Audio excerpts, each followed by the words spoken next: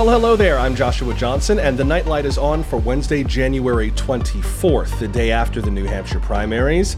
Everyone seems to be ready to anoint Donald Trump the nominee. I would not count Nikki Haley out just yet. I'll go over the results and tell you why I think she probably is going to stay in the race. Also, I've written a piece about the future of DEI that's rather personal. Conservatives say DEI programs need to end. I agree, but not the way that they think. I'll explain. Plus, they say that Barbie got snubbed at the Oscars. That's not quite correct. There's a little bit more to that I think needs explaining.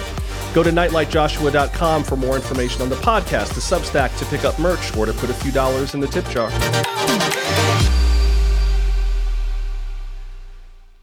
Hope everybody's doing well today. Hope that your Wednesday has been going well so far. Many thanks to those of you who took part in yesterday's Ask Me Anything live stream. It was very, very nice of you to show up. Sorry that everyone who wanted to be there could not make it, but I really appreciate those of you who were there. It will be available online later on for people to watch informally. Let's dive in and talk about the New Hampshire primary. Hello to those of you who are watching on Facebook, YouTube, and Twitch. To those of you who are watching on X, on Twitter, please know that I cannot respond to your comments here on X because of the software that I use to stream with. So you should hop over to YouTube, where there is a lovely community of people waiting to say hello to you and where I can see all of your questions, comments, or thoughts. We keep it civil over on YouTube. They are lovely people. Jump on over to that site. If you go to nightlightjoshua.com, you'll find the YouTube link and all of my other links to enjoy the show and to take part in the program. But welcome. Good to see you on this Friday. Let's go talk about the New Hampshire primaries very briefly. But before we do that, I just want to bring up one little thing that I think would be interesting to kind of talk about. As you may know, I am one of these people who likes to see accuracy and clarity and see things make sense. I know a lot of life does not make sense, but I think that so much of what we talk about these days gets kind of scrubbed down to lowest common denominator without a lot of clarity, and it kind of doesn't make anything clearer or better. I think one of the examples of this, and there's more to this, and we'll talk more about this another time, but I just wanted to address it kind of early on before it got along too far, has to do with the Oscar nominations. Don't know if anybody's following the Oscar race. I just wanted to touch on this briefly, and then I will move on from this. But one of the things that I knew was going to come up had to do with the people who got snubbed and the people who got nominated. Now, to be clear, I have not watched all the movies this year. I've watched as many as I can, been busy, adulting and entrepreneuring, I guess is the word. So it's been a little bit tough to watch everything that's come out. I did see the two big movies that got all the big buzz this year, Oppenheimer and Barbie. Loved them both. Did an episode of the podcast, the audio-only podcast, before the live stream started, about the Barbie movie, which was phenomenal. If you haven't seen Barbie, it's streaming on Max, and Oppenheimer is streaming on Peacock, I think. Got to remember the little organizational chart in my head of the companies that own all the different streaming services and where they end up. But I believe Oppenheimer is on Peacock and Barbie is on Max, and they are very, very, very good. One of the things that always gets discussed around Oscar time are the people who got nominated and the people who did not. The Washington Post has their write-up in terms of the biggest 2024 Oscar nomination snubs and surprises. Some of the things that were surprising, well, let me just go through some of their notes. One of the things that was surprising is that Sterling K. Brown got nominated for the movie American Fiction. American Fiction is a very interesting film. I really want to see it. It's kind of like the movie Bamboozled, which came out years ago. It's about a black author who's trying to write work about the black experience that's more intellectual, and he gets disgruntled because works that are depicting kind of a baser, grittier version of black life are getting elevated by whites, and so he kind of tries to play within that. Sterling K. Brown got an Oscar nod for Best Supporting Actor for that, and that surprised a number of people. Leonardo DiCaprio did not get nominated for his acting in Killers of the Flower Moon, which is a very interesting story about the very first case that the FBI ever investigated. It's about the beginning of the FBI in a way. This case that has to do with Native American tribes that live on wealthy land that has oil underneath. And then a number of murders are committed by white robber barons, basically, who want to take the land to get the oil. That's what Killers of the Flower Moon is about. It's about the beginning of the FBI. And in the best actor race, many people believe it's Cillian Murphy, who played J. Robert Oppenheimer in the movie Oppenheimer brilliantly, and Paul Giamatti, who is the lead actor in The Holdovers. It's a movie about a kind of cantankerous university professor who is left on campus over the holidays with the students who don't go home. And it's a kind of a heartwarming comedy. Bradley Cooper for Maestro for playing the brilliant conductor and composer Leonard Bernstein. Coleman Domingo for playing Bayard Rustin in Rustin. Bayard Rustin is the man who taught nonviolence to Martin Luther King. And he's the organizer of the March on Washington. Bayard Rustin was a Quaker. He was a pacifist. He was an openly gay man. Yes, people in the movement knew he was gay. And that's why they had to kind of keep him in the back, because the FBI would have basically run roughshod over the entire movement and said that they are, associating with homosexuals in a pre-Stonewall America in which there was no public gay rights movement. Bayard Rustin was a very remarkable person. One of the things that Bayard Rustin said that always stuck with me was, "We are all one, and if we do not know it, we will learn it the hard way." Very true. Very true. And then Jeffrey Wright for American Fiction. Leonardo DiCaprio did not get nominated for Killers of the Flower Moon. So that was kind of a surprise. But one of the other big surprises is that Greta Gerwig, who directed the Barbie movie, did not get nominated for Best Director, even though it was the highest grossing movie of the entire year.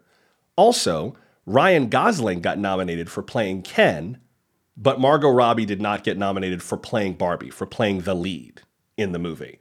However, America Ferrera, who played one of the real-world characters, America Ferrera, who we love, got nominated for Best Supporting Actress, which she totally deserves. Here's the thing, though, and this is why I bring this up. One of the things that we talked about on the podcast, so if you've heard the podcast, you've already heard me say this, is that Margot Robbie's role in Barbie is bigger than playing the main character. And I think once I learned about this, I was much more impressed with her.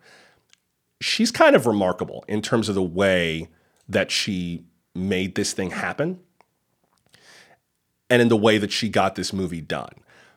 Margot Robbie actually is not just the star of the Barbie movie. She did a profile in Vogue magazine in May talking about the Barbie movie. And in that profile, she talks about going to Mattel back in 2018, Mattel, the company that owns and makes Barbie, and talking to them about making a Barbie movie and bringing Greta Gerwig on. And so Margot Robbie is one of the producers of Barbie. And she got Greta Gerwig attached to the project to write it and direct it. And she starred in the movie. And why does that matter? Because the reports about Margot Robbie being snubbed are actually wrong. Actually, she did get nominated for something much more remarkable and I think much more important. She did not get nominated for Best Actress, but she did get nominated for, let me close this side window. She did get nominated for something much bigger. Margot Robbie is nominated for Best Picture. Because in the Academy rules, if you are nominated for Best Picture, the people who receive the award are the producers of the movie. And there she is. David Heyman, Margot Robbie, Tom Ackerley, and Robbie Brenner. So Margot Robbie might not win Best Actress, but she, as an enterprising woman who made the film happen, could win Best Picture. I think that's much more significant. That this beautiful, goofy, silly, fun movie about so many things has been finally acknowledged, and the Academy doesn't seem to like to acknowledge pop culture comedies, but this time, amazingly, they did. That this wonderful film could get nominated, I think is fantastic. And the Barbie movie really, punched me in the gut when I saw it. It's so funny, and then it gets so poignant, and it's so like back and forth that by the end of the movie, I was like, I have to do an episode of the podcast on this. And so this is back when I, did just pre-produced audio-only podcasts and sort of like ground away for hours and hours making this audio masterpiece instead of the kind of fly by the seat of the pants program that we're doing today, which you love so very much. And it just moved me. It was just very, very moving. I would encourage you, if you haven't heard it, go to the podcast. The episode is still there. It begins with a conversation about the politics of masculinity, which I think is sort of the flip side of the whole issue with the Barbie movie, in conversation with a writer from Politico who did a piece about the politics of masculinity in 2023 and how some, particularly candidates and politicos on the political right, are talking about masculinity in ways that may invigorate voters, particularly young male voters who are looking for a smarter conversation about masculinity today. And then we break down the Barbie movie and my thoughts on the film. I won't spoil it for you because I'd like you to hear it, but I think a lot of people came out of the Barbie movie and also incorrectly said that it's a movie about the patriarchy. That's not quite correct. Patriarchy is definitely a factor in the film, which you know if you've seen it, but it's not about that. It's about something way worse than that. My perspective, and I explain that in the podcast. But I say congratulations. I would love to see. Could you imagine if Best Picture of the Year, if they had to grit their teeth and say that it's the Barbie movie? I think that would be absolutely wonderful for the Academy. Though, Oppenheimer was also a phenomenal film. I will talk a little bit more about Oppenheimer later on this week because I don't know if you heard, but the Bulletin of Atomic Scientists, who maintains the doomsday clock about the threats around the world, has updated the doomsday clock just this week, and they never have good news. They never, ever have good news, but now the news remains bad. Yesterday, the Bulletin of Atomic Scientists announced that their doomsday clock remains at 90 seconds to midnight. Just for context, when the doomsday clock was created, they started it at 7 minutes to midnight as a representation of how close they believed the world was to a nuclear disaster. It moved forward and moved forward. When the Cold War ended, they bumped it way back to 17 minutes to midnight. That is the farthest from midnight, meaning an actual nuclear attack, that the Bulletin of Atomic Scientists ever put the clock, is 17 minutes to midnight. Now it's at 90 seconds. And the various issues that are connected to that range from climate change, the threat of nuclear weapons, particularly from Russia, biological threats, and not just like COVID, but the possibility of engineered biological threats, and the dangers of artificial intelligence, what that can mean. And AI cuts across biological threats, the scientific processing that would allow for the creation of some kind of a biological weapon, but also the impact of misinformation and disinformation. We'll talk more about both of those things later on this week, the prospect of nuclear attack, particularly in Ukraine, and also the impact of AI on misinformation and disinformation. We'll get more into that as the week goes on, but we can also talk about Oppenheimer, if it's a film you love, if it's a film you hate, if one of the movies you liked got snubbed or got nominated, or if you even pay attention to the Oscars. I know some people don't really like to talk about the Oscars because people, and if you feel this way, that's fine, kind of question whether or not the Oscars matter anymore. I think they do. I think it's really easy to say the Oscars don't matter when you've never won one. And I think I suspect a lot of the people who are just like, oh, the Oscars, whatever, may be feeling that way because they want their own kind of acknowledgement. And I think it's easy when you feel, and I'm not knocking this, I can relate to this. I think it's easy when you seek acknowledgement for whatever arena you're in, whether it's movies or something else, and how many of us really work in the movies. Hundreds of thousands of people, but not everyone. I think it's easy to say that the Oscars don't matter when what you're really trying to say is acknowledgement doesn't matter. Achievement doesn't matter. And if you're frustrated because of your lack of achievements or your lack of acknowledgement, rightly or wrongly, it's easy to try to kind of delegitimize the whole thing as a way of easing your own pain. I don't judge that. I empathize with that. I know what that feels like. And I think it's hard sometimes to just let people have their day when you have never had yours. I don't think that's a reason for judgment. I think that's a reason for empathy and for acknowledgement and validation so that people can have their fun and that we can all kind of strive for big things, whether or not we win the trophy.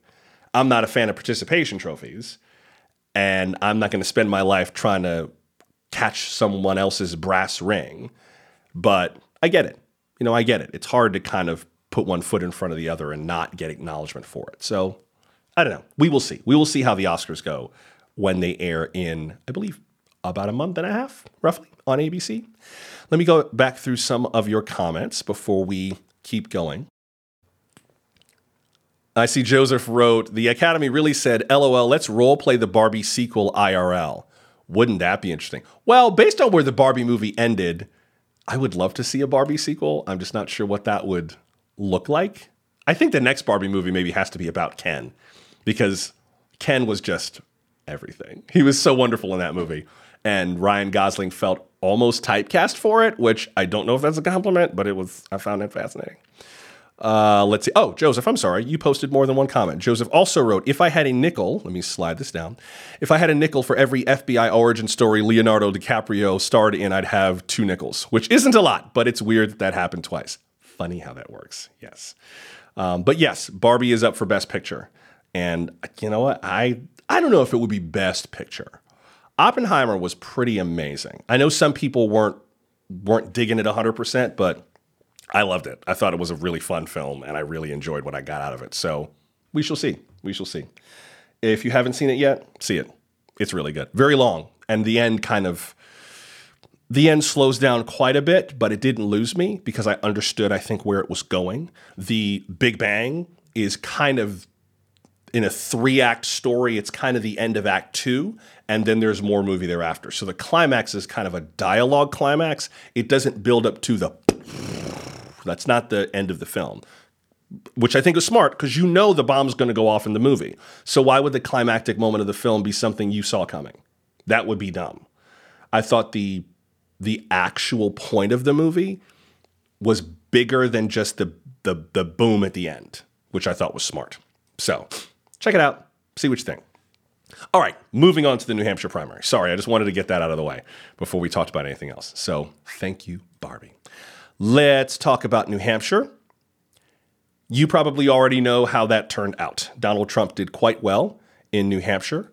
He ended up with just over 54% of the vote overall, with pretty much all the votes counted as of the latest count from the Associated Press. Donald Trump finished with 54.4% of the vote.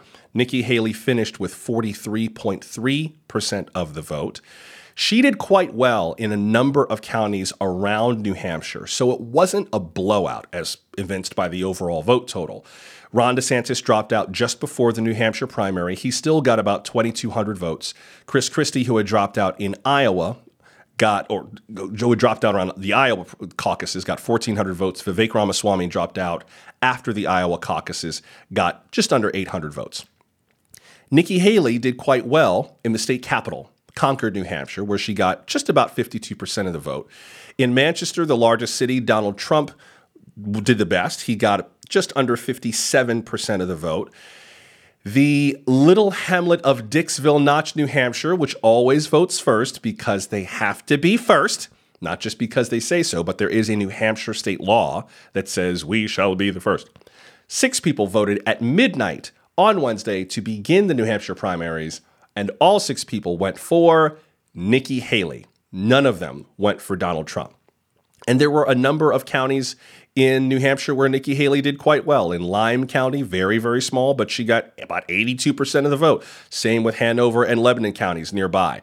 A lot of the other further south counties, Richmond County, Donald Trump got 72% of the vote. Winchester County, 72%. Farmington County in eastern Vermont, he got 71%. So there were a few areas where it was much more complete in terms of Trump versus Haley, but in the big cities, it was rather closer. New Hampshire is important, I think, because Iowa and New Hampshire are two very different kinds of primary states. Their electorates don't look the same. They don't vote the same. They feel different. They act differently. They want different things. And they don't all reflect the country overall. But Iowa is more reflective in terms of how conservative people describe themselves to be, how many people describe themselves as evangelicals, how many people are college educated. Iowa is much more reflective of South Carolina than New Hampshire would be. So if there's any indication of what may happen next, it's not New Hampshire. Also, in New Hampshire, you can vote whether you are a Republican or not. You can't be a Democrat and vote in the Republican primary, but you can be undeclared and vote in the Republican primary. And one of the findings that I think might put this in a different kind of a context, the CNN exit poll showed that 70%, 7 in 10 people in New Hampshire who voted for Nikki Haley were not registered Republicans. Think about that. 7 out of 10 Nikki Haley voters in New Hampshire were not Republicans. They were independents. Now, that doesn't necessarily mean anything bad. It just means that she's got an appeal with independents. That's according to the CNN exit poll. Only 27%, though, were Republicans. And many of the states that we're going to see going forward do not have the kind of an open primary system like New Hampshire does. So if Nikki Haley is able to keep going because she's not appealing to mainline Republicans, how long can she keep that up? I don't know if she can keep that up very long.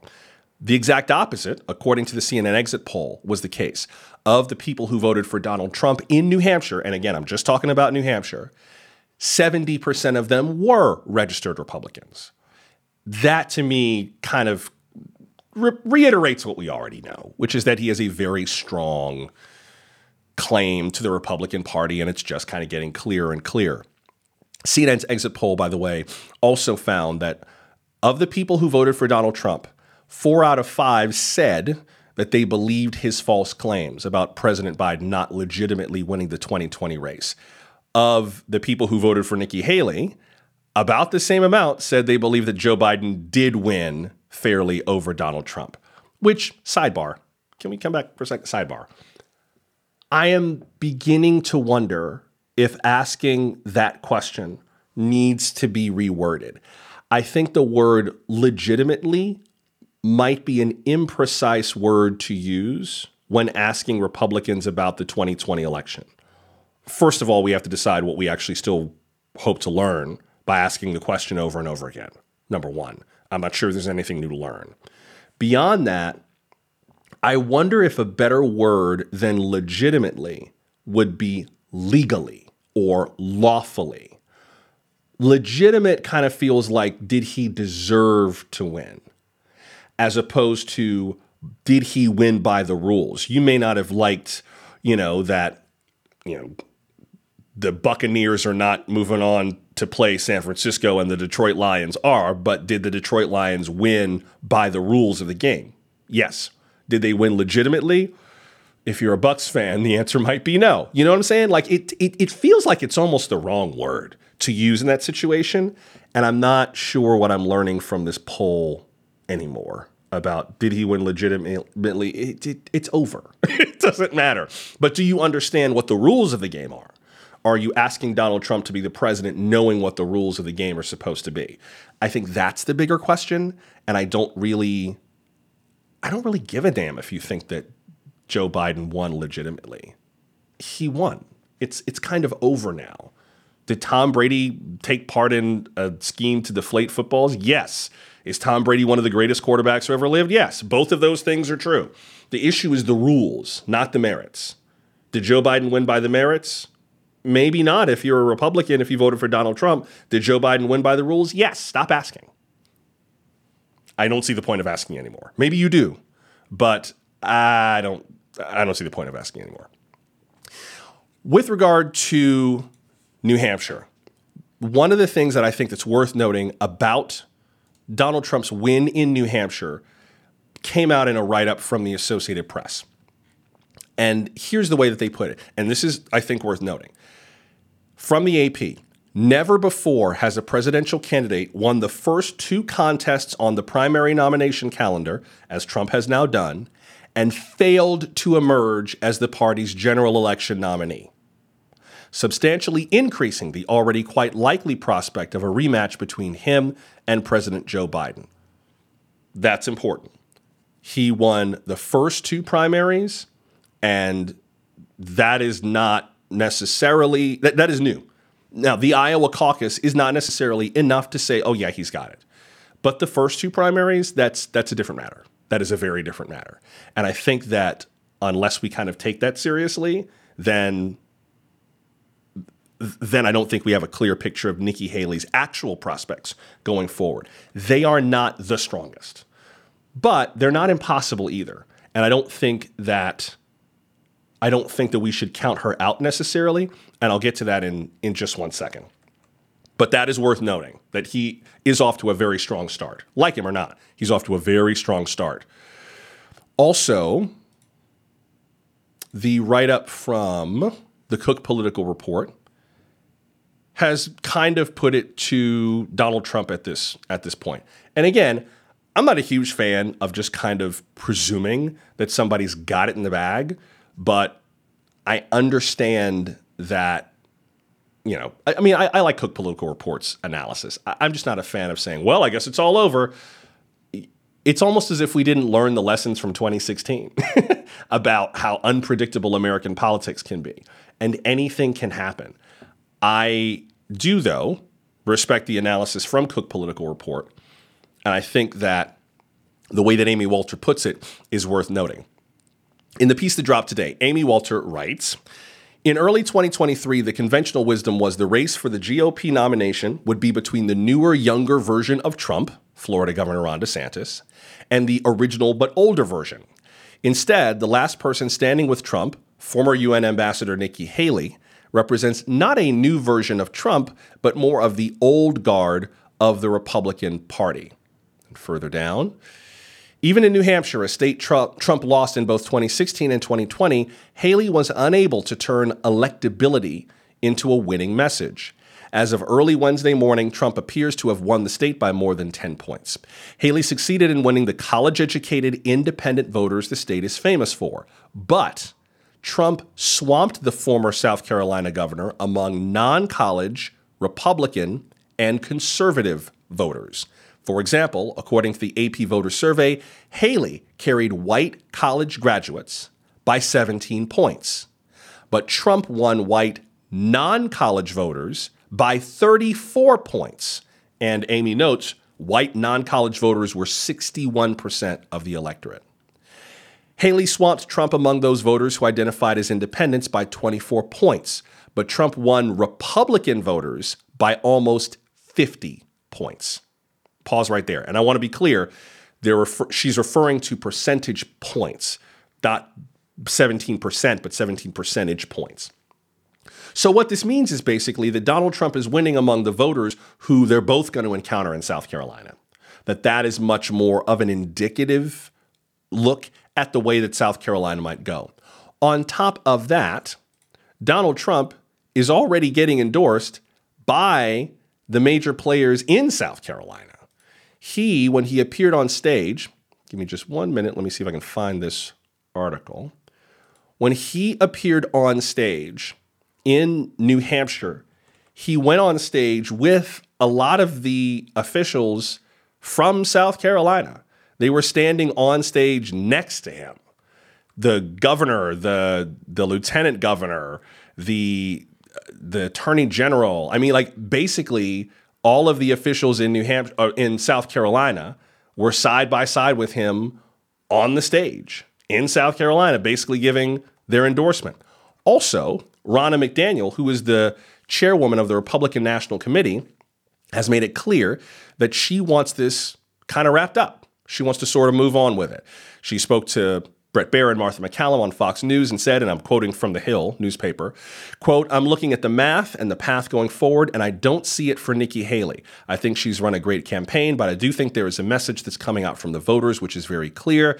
We need to unite around our eventual nominee, which is going to be Donald Trump, and we need to make sure we beat Joe Biden," unquote. I have a huge problem with this. I do not like, from either party, officials telling voters what to think. That is not cool. Democrats did it with Hillary Clinton over Bernie Sanders. Now Republicans are doing it with Donald Trump over everyone else. Although granted, Donald Trump has, over the last few years, and Ronna McDaniel has been part and parcel with this, moved the Republican Party behind himself in word and in deed. Policy-wise, infrastructure-wise, the Republican Party right now is built to favor Donald Trump. Nevada, the caucuses that are going to happen here are built to favor Donald Trump. We're not even doing a Republican primary, really. The state of Nevada moved to primaries for Democrats and Republicans. Republicans said, screw you, we're going to do a caucus anyway. So it's already kind of leaning toward Donald Trump structurally. I just don't like the idea of any party official saying, can we please stop voting now? No, no, we can't stop voting. We're not done voting. It's a little strange. It's more than a little strange, but we'll see. So the party is very much coalesced around Donald Trump formally, in very formal ways. Beyond that, though, I do think there can be a path forward for Nikki Haley. There was a piece in the Wall Street Journal today from the editorial board about Nikki Haley's chances. And I think that the way that they put it, let me just find the part. Here we go. Let me just find the part where they are referring to why she might have a chance to move forward. Wall Street Journal editorial board, Nikki Haley earns the chance to fight on after New Hampshire. Notes that she told her supporters last night that, quote, "we are just getting started." Said she'll contest the primary in her home state of South Carolina on February 24th. Now, again, to be clear, remember, the governor of the state of South Carolina, Henry McMaster, the lieutenant governor, the attorney general, Senator Tim Scott from South Carolina, who ran against Trump as well, endorsed Donald Trump before the primary. And on stage in New Hampshire, all of these South Carolina officials were standing with Donald Trump on stage in New Hampshire before the South Carolina primary to send the message of like, yeah, and we're going to take that too. Just to be clear what she's walking into. Back to the Wall Street Journal editorial board piece. The pressure from the Trump GOP establishment to leave the race will be intense, with threats to her political future if she declines to do so. She is only 52 and could plausibly make another run in 2028. But there's a case for contesting South Carolina, and even beyond that, if she can withstand the abuse and fill out her campaign message. That, I think, is also the key, if she can withstand the abuse. Further down, only recently did the race become one-on-one, and only recently has Ms. Haley responded to Mr. Trump's attacks by making a case against him. She won 62% of voters who decided in the last few days as the field consolidated, according to the exit poll. Mr. Trump won 3 out of 4 Republicans. Ms. Haley won 60% of independents. Pause right there. That's another thing that I think she's got to do. She's been a bit more tepid about arguing against Donald Trump directly. And I get why she's doing that, right? I understand she wants to try to make some of the voters who are on the fence for him come over to her side, and indeed some did. That's why she did as well in New Hampshire as she did. She's going to have to step that up. And the Wall Street Journal notes that. To make it a race, Ms. Haley will have to toughen and expand her message. She's been reluctant to make a harder case against Mr. Trump lest she alienate people who voted for him twice. But now that it's one-on-one, she has to give Republicans reasons to favor her.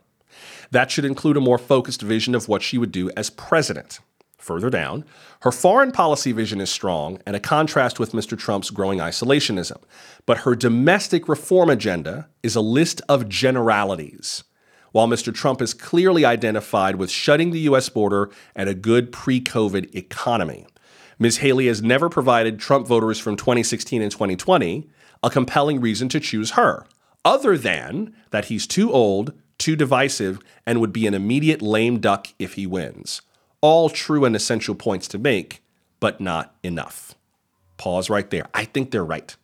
I think the editorial board is correct in terms of what the missing piece is. She's really super clear on foreign policy, and I get why. She was his UN ambassador, and there are a lot of international threats right now that we need to be talking about. Ukraine, China, Russia, Iran, the threats to Israel, and so on. The border, I mean, there's all kinds of international issues for the U.S. to deal with, regardless of who becomes the president. Domestically, I don't think that's enough. I think if you're going to beat Donald Trump, you're beating him in the realm of make America great again, not make America great in the world again. His whole thing was, and he said it on the campaign trail, he said it in his inauguration speech. I was there at the National Mall as he gave his inauguration speech, covering it for NPR. He said it over and over, America first. So what is Nikki Haley's America First policy?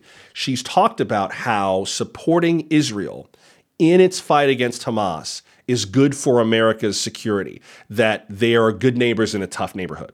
She's also talked about that with regard to Ukraine, that if Russia can take over Ukraine, they have said that Poland and the Baltics are next. Those are NATO states, and that means the U.S. has to go to war to defend them. She's correct in saying that. That's all well and good. What about the price of gas? What about the rent? What about sending my kids to school?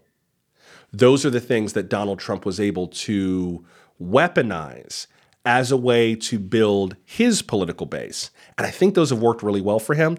I'm not sure how she's going to counteract that. She probably can somehow. I don't know exactly how. She doesn't pay me for answers, so I'm not going to give them. But that's, I think, the real challenge that she's going to have to deal with immediately. Does that mean that Nikki Haley's campaign is over? Should she just kind of roll over and let this go? Honestly, I think she's got two more factors that might, maybe, mitigate in her favor. One of them for sure will, because it always does, no matter who the candidate is.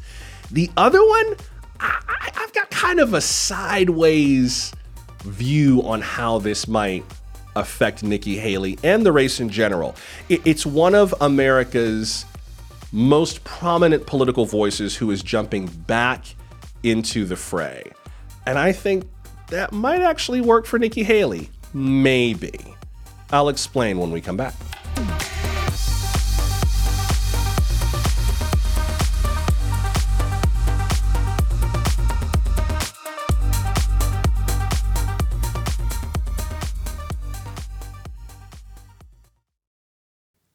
This is The Nightlight. I'm Joshua Johnson. Good to be with you today. Please do go to nightlightjoshua.com for more links, to follow me on social media, to subscribe to the podcast, to check me out on Substack, especially today, because I've got a new piece there, to check out the merch in the Nightlight store, logo merch, as well as our Gullible Ain't Sexy t-shirts, to put a few dollars in the online tip jar, or to contact me through the Contact Me form. Yes, I actually do read those contacts, and I very much appreciate them. This is the same as the Linktree site. So I created a direct web address that will replace that long, complicated web address. It takes you to the exact same spot. Nightlightjoshua.com is a much easier place to go and find all of that information. So if you have that site bookmarked, the bookmark will still work. You don't have to change it, but this site will take you there as well directly. Let me go back through some of your comments before we continue, and I do want to finish this up and then move on to talking about DEI. I want to get to, where was it? Give me 1 second. Here we go. Holly asked, was Trump's inaugural carnage a threat or a promise? I actually just went back and looked up the transcript to see what he said. I remember when he said that, and I was standing there kind of near the National Mall, and I was like, what? What he said was, and give me just 1 second, I'm just pulling up the transcript from the National Archives from what he said. There we go. He said, quote, and here's the context if you're not familiar with what she's bringing up. Americans want great schools for their children, safe neighborhoods for their families, and good jobs for themselves. These are the just and reasonable demands of a righteous public. But for too many of our citizens, a different reality exists. Mothers and children trapped in poverty in our inner cities, rusted out factories scattered like tombstones across the landscape of our nation, an education system flush with cash, but which leaves our young and beautiful students deprived of knowledge, and the crime and gangs and drugs that have stolen too many lives and robbed our country of so much unrealized potential. This American carnage stops right here, and it stops right now, unquote. So that's the context of what he said. I don't know if it was a threat or a promise as much as it was a metaphor. It was an image. But, I think that some of what he said, well, all of what he said resonated with his voters, with the people who chose him. And there is some of these things we know are happening. We know there are rusted out factories. We know that there are families trapped in poverty, which should be noted. I'm sure Joe Biden supporters will say, yeah, but that expanded child tax credit lifted many of them out. So that is something that I will be interested to see on the campaign trail if people bring up or they try to kind of hit Donald Trump on and say, okay, you talked about this in your previous inaugural. Where are you? Where's the results? Education system flush with cash? Public education? Like, which one are you referring to? That is not, look, I have public educators in my family. I do not remember them ever being like, good news, we're going to take a second trip to Fiji this year. Yay, mommy, daddy, you're the best. I love you. Not never. So I'm not sure exactly what he's referring to there. Crime, gangs, drugs. Yes, we know that's an issue. Although now the drug crisis in our country largely is as a result of fentanyl, which is directly connected to our tremendous use of OxyContin and oxycodone and similar drugs like that, and the withdrawal from that fentanyl filled the gap for. So it's a variety of things. Worth noting, though, there's been some reporting in the last few weeks in terms of just carnage, just raw crime in the country. A number of crimes in America are down and have been dropping for decades, particularly violent crime. Violent crime in this country has decreased a lot in the last few decades and even in recent years. Property crimes, that's a moving target. Some cities are dealing with dramatic levels of property crime, including those smash and grab flash mob crimes. Those have gotten worse in some places, but I don't know that that's connected to poverty necessarily. Some of it is, but I don't know if there's not also a nexus to organized crime there. Because there's a challenge in terms of regulating retail sales and theft prevention for retail businesses. And so some of the concern is that what's being stolen is being stolen to resell online. That's not the same as someone who puts a gun in the face of a gas station owner and says, empty out the register. That's a different level of crime. The act is similar, but the intent and the motivation and the nexus to other actors varies dramatically, including people in other countries. So it's not quite the same nature of crime as insular, inner city, low-level, mindless crime. This is a very different level of criminality, and I don't know what we do about that. I don't really know what we do about that. Also, I do. Y'all think I don't notice these things, but I see them. Skylar the writer, hello, good to have you. She wrote, we could have avoided all of this had y'all nominated Beyonce like I said, but y'all were like, no, she's not a politician. Y'all ain't right. Sarah commented she may have had more administrative and organizational experience. Yes, indeed, she would have. And then I like Joseph's answer. Joseph writes, Beyonce Swift 24, the Eras Ball version. Oh my God. Let me tell you something. The children would be voting. They would be the largest voting bloc in the world. We could elect Beyonce and Taylor Swift to literally run the world. Because as we know from Beyonce, who run the world? Exactly. Thank you very much. Yeah, exactly. Yeah, it's pretty wild. Let me get to his comment from Nature Ba. I think I'm reading your screen name correctly. Hello, by the way. Welcome. I don't think I've seen you in the chat yet. Welcome. Good to have you here. And forgive me if I'm butchering your screen name. But Nature Ba, I think I'm reading this correctly, writes, and we'll talk about DEI in just one second, writes, y'all have DEI, diversity, equity, and inclusion, for the likes of people like Kamala Harris. Just saying. General public service announcement, vote on merit, not race or gender. And then clarified, I guess I meant to say Kamala Harris was never qualified for a position in the White House, but was selected based on qualities completely devoid of merit. First of all, thank you for commenting. I appreciate that it can be difficult sometimes to say something spicy when you're commenting for the first time or when you're not sure how it'll be received. So I would rather you say it than not. And I appreciate you saying it in a way that I think was sharp, but not necessarily rude or nasty. So thank you for that. I do wonder, though, how you feel about Donald Trump getting elected without qualification. He's never been an elected official, ever. Kamala Harris had been the district attorney in San Francisco, California's state attorney general, and a United States senator before she was the vice president. So I do kind of wonder how you would feel about that and whether it is categorically the same or whether the calculus is different because the candidate is white, whether the calculus is different because the candidate is male.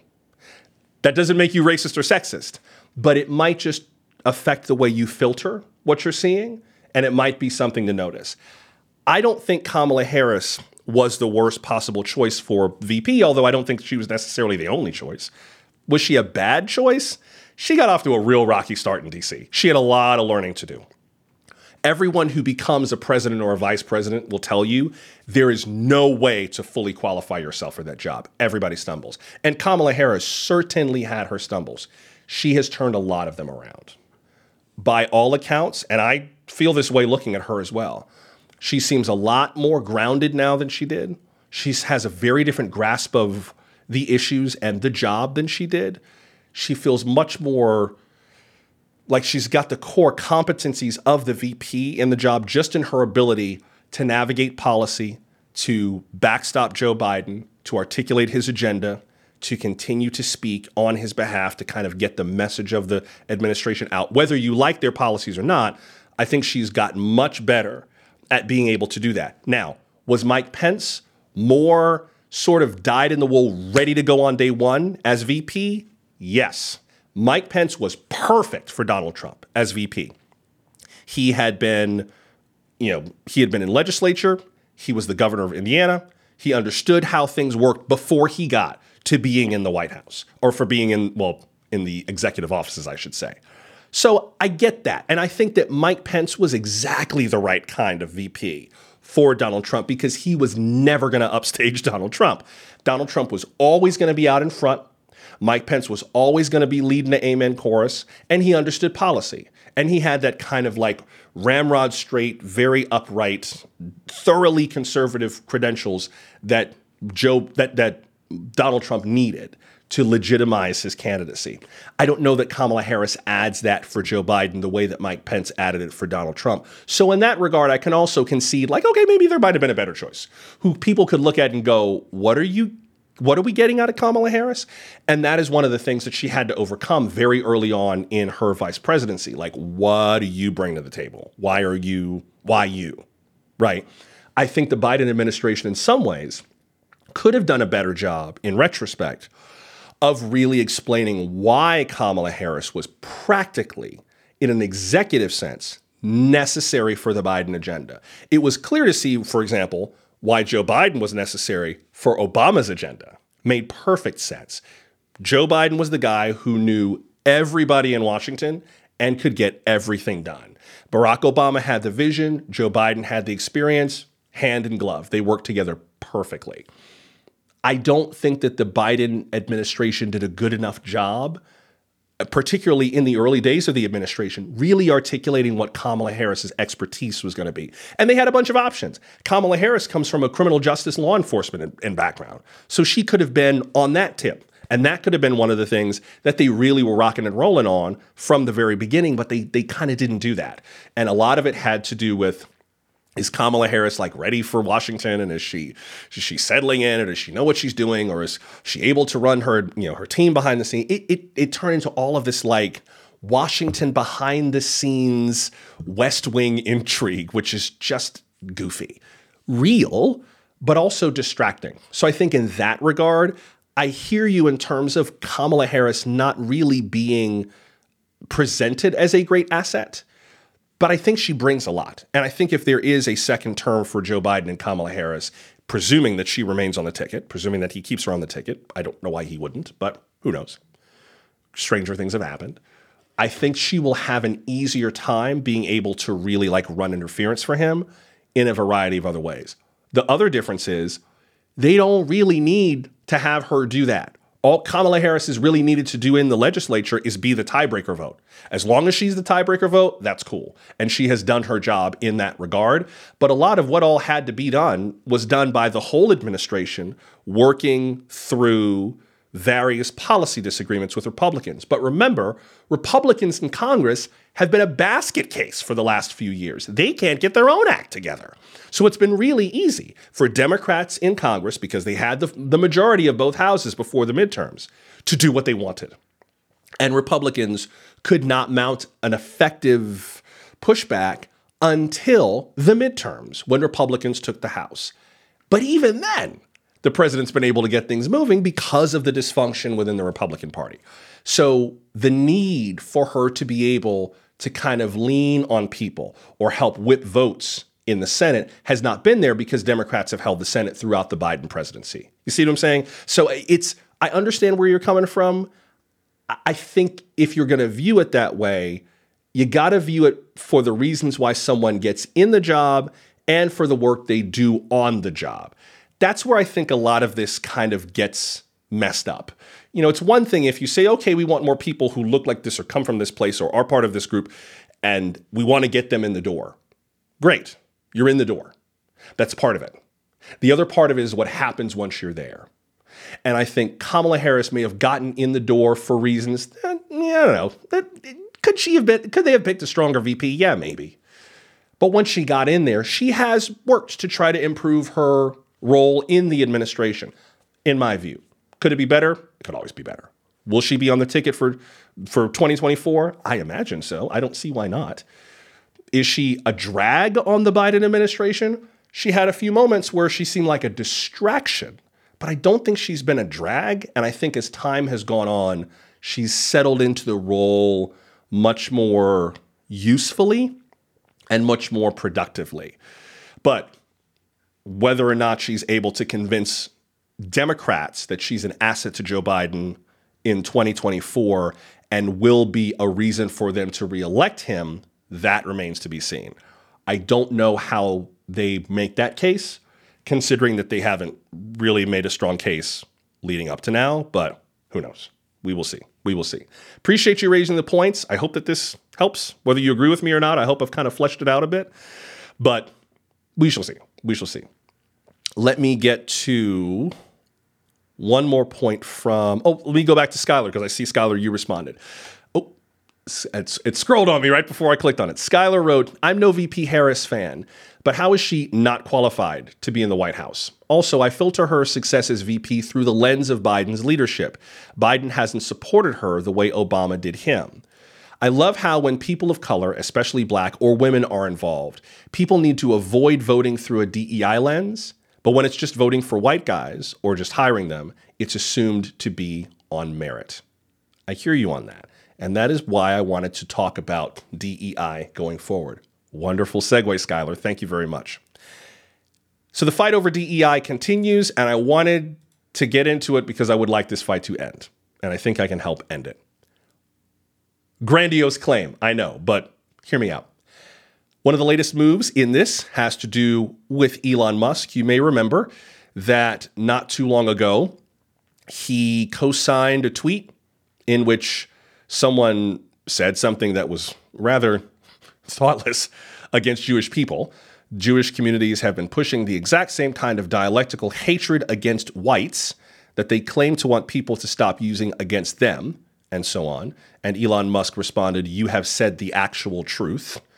It's an interesting tweet because it kind of separates Jews and whites and creates a tension there, which is interesting. The interesting thing there also, The tweet that was above this in the thread is a beautifully powerful video that's about stopping anti-Semitism. So some people have wondered, well, is Elon Musk responding to the original video or to the nasty comment that followed it? It looks like he's responding to the nasty comment that followed it, but I don't know.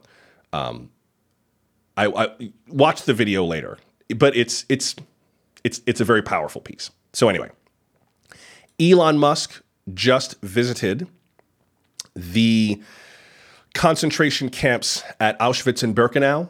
He was there as part of an event for the European Jewish Association, their conference in Krakow and Poland, partly responding to this. But he also continued his campaign against DEI programs, saying that they are, in his words, fundamentally anti-Semitic, that DEI programs are. He said, hold on, just pulling up the quote, "Always be wary of any name that sounds like it could come out of a George Orwell book. That's never a good sign." He went on to say, "Sure, diversity, equity, and inclusion all sound like nice words, but what it really means is discrimination on the basis of race, sex, sexual orientation, and it's against merit. And thus, I think it's fundamentally anti-Semitic," unquote. He also confirmed that he does indeed write all of his own posts on X, which, why wouldn't he? All you need is your thumbs. You don't even need a brain. You just need two thumbs. So, DEI against merit, fundamentally anti-Semitic, Orwellian in his view. Okay. I'm not sure how it is fundamentally anti-Semitic. I think it's easy to just kind of call something anti-Semitic and denounce it on that basis without really explaining why. I don't see how DEI is fundamentally anti-Semitic. That seems a little broad, but that's his view, I guess. But Orwellian, I think he needs to read 1984, but maybe that's his view. But I also hear again the argument about it being against meritocracy, against this idea that people should be able to make their way through the world based purely on their merit and not on any categories or classifications that they are within. Granted, I get that. And I merit would be a great way to judge people's achievements. Why isn't that the case? Well, I've been thinking about it, and I decided to write a little something for my page for Substack. I don't know if this will solve the problem.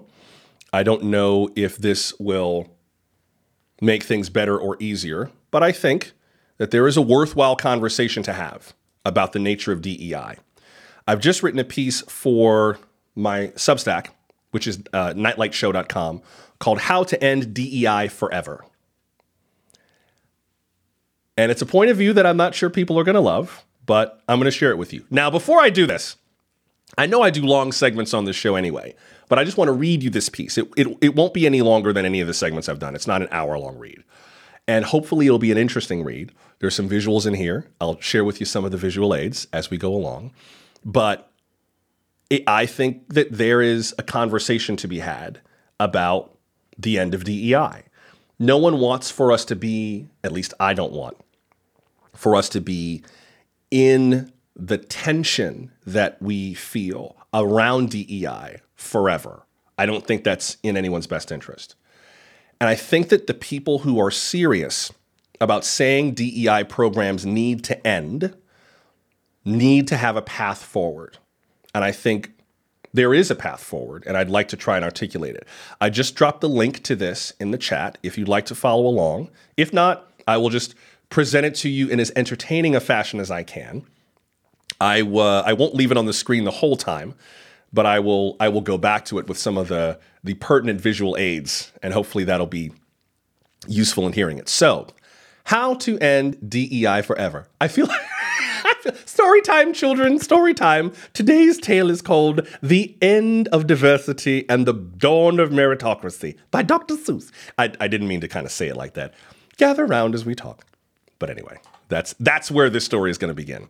And it starts, the display image is just this screen grab from Instagram. I blacked out the person's name and their image just to kind of protect their identity, because why rain down destruction and hate on them?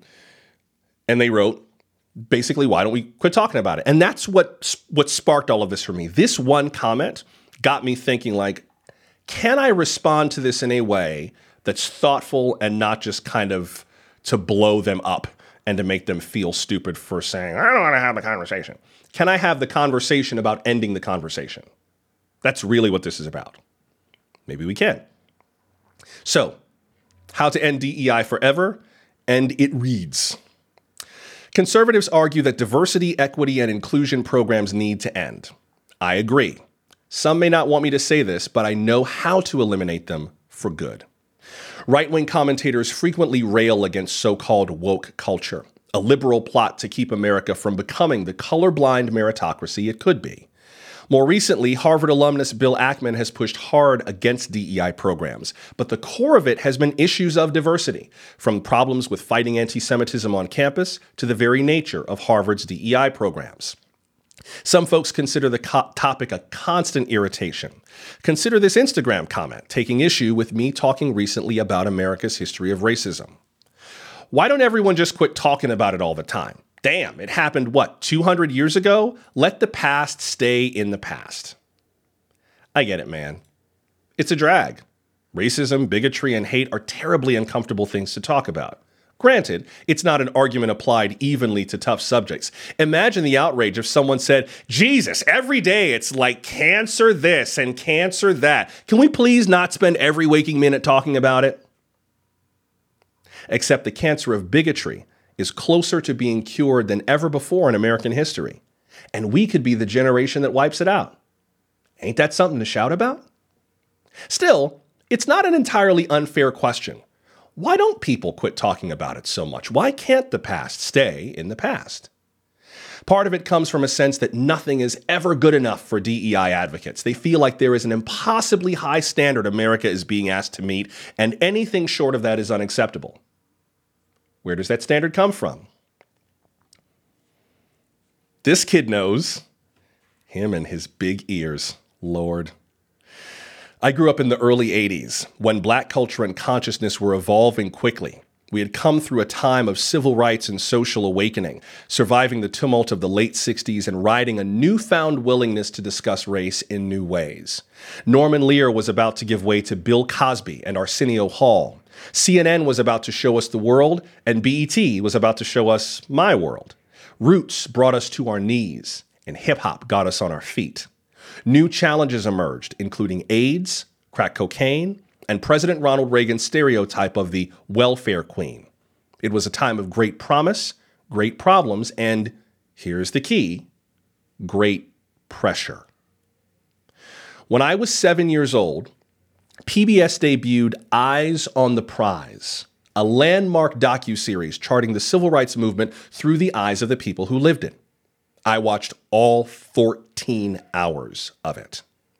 My mother, a public school librarian, made sure I had access to that and any other materials about the Black experience that I wanted.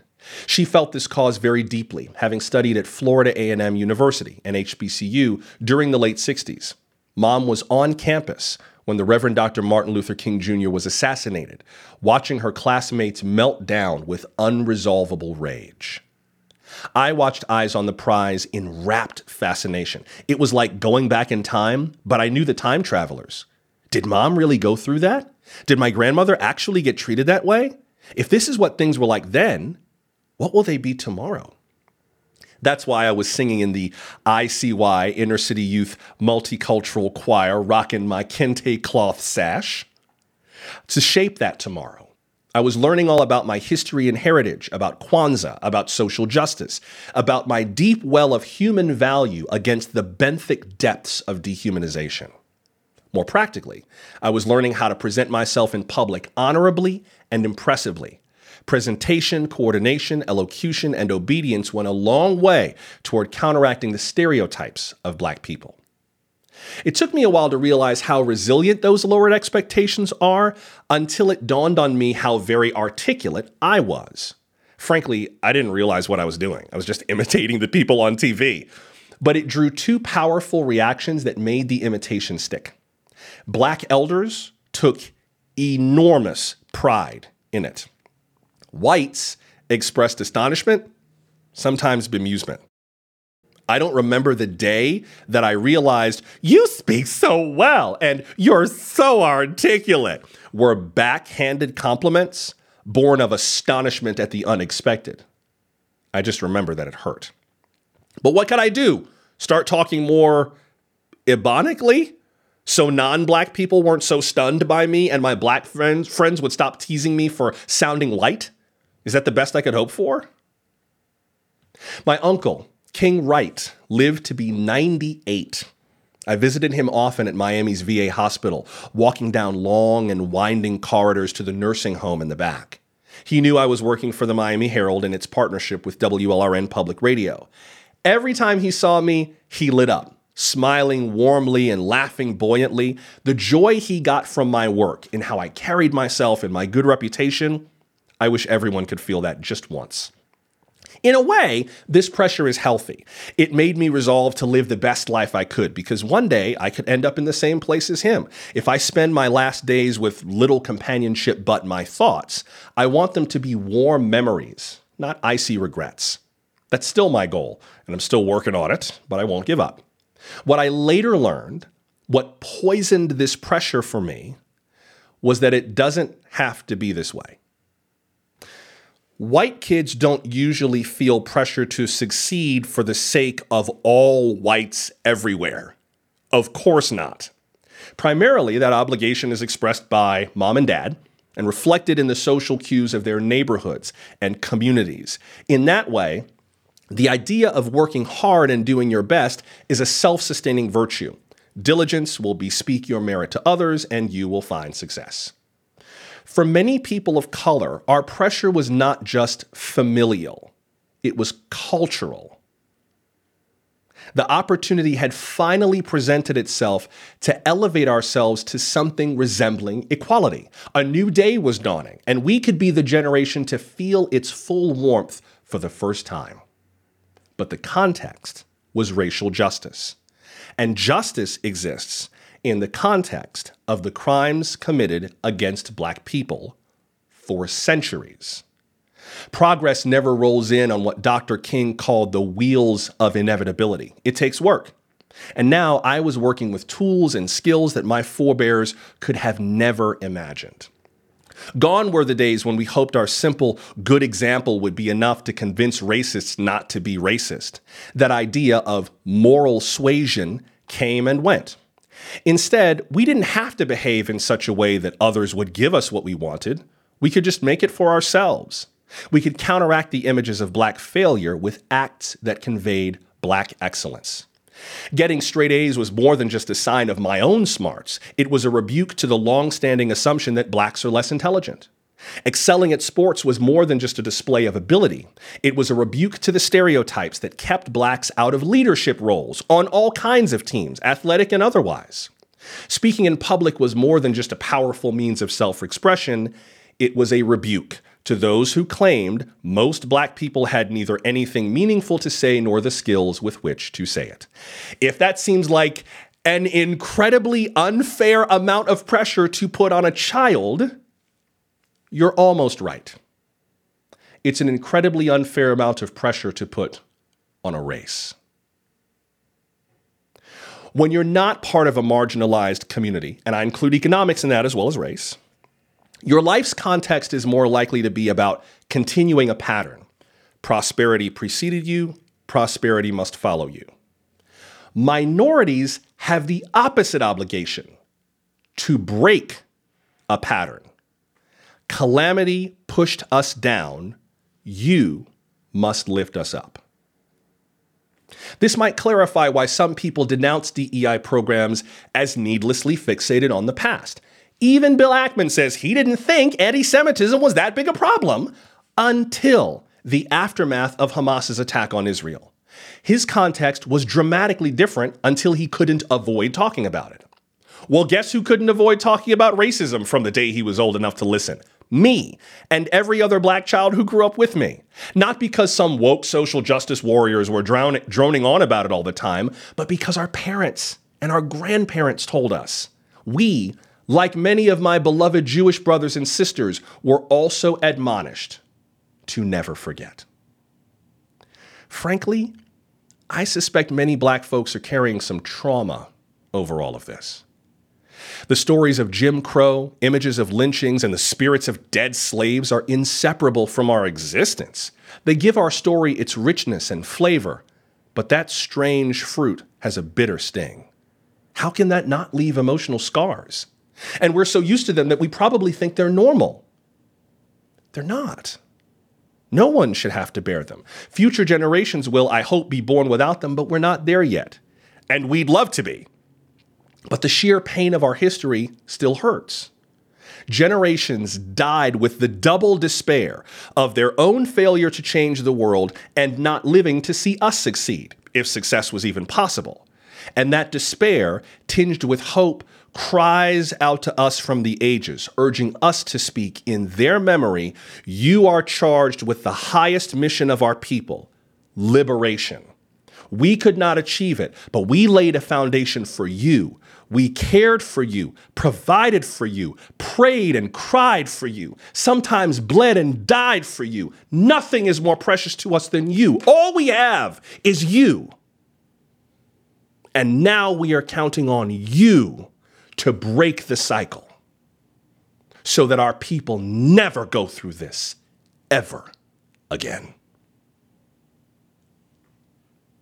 If you spoke in the name of your grandparents, what would it take to silence you?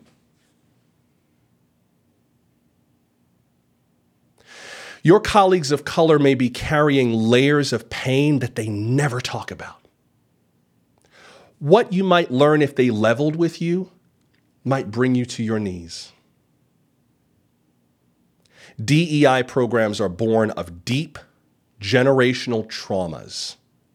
These programs will end when those traumas end. I believe it can be done.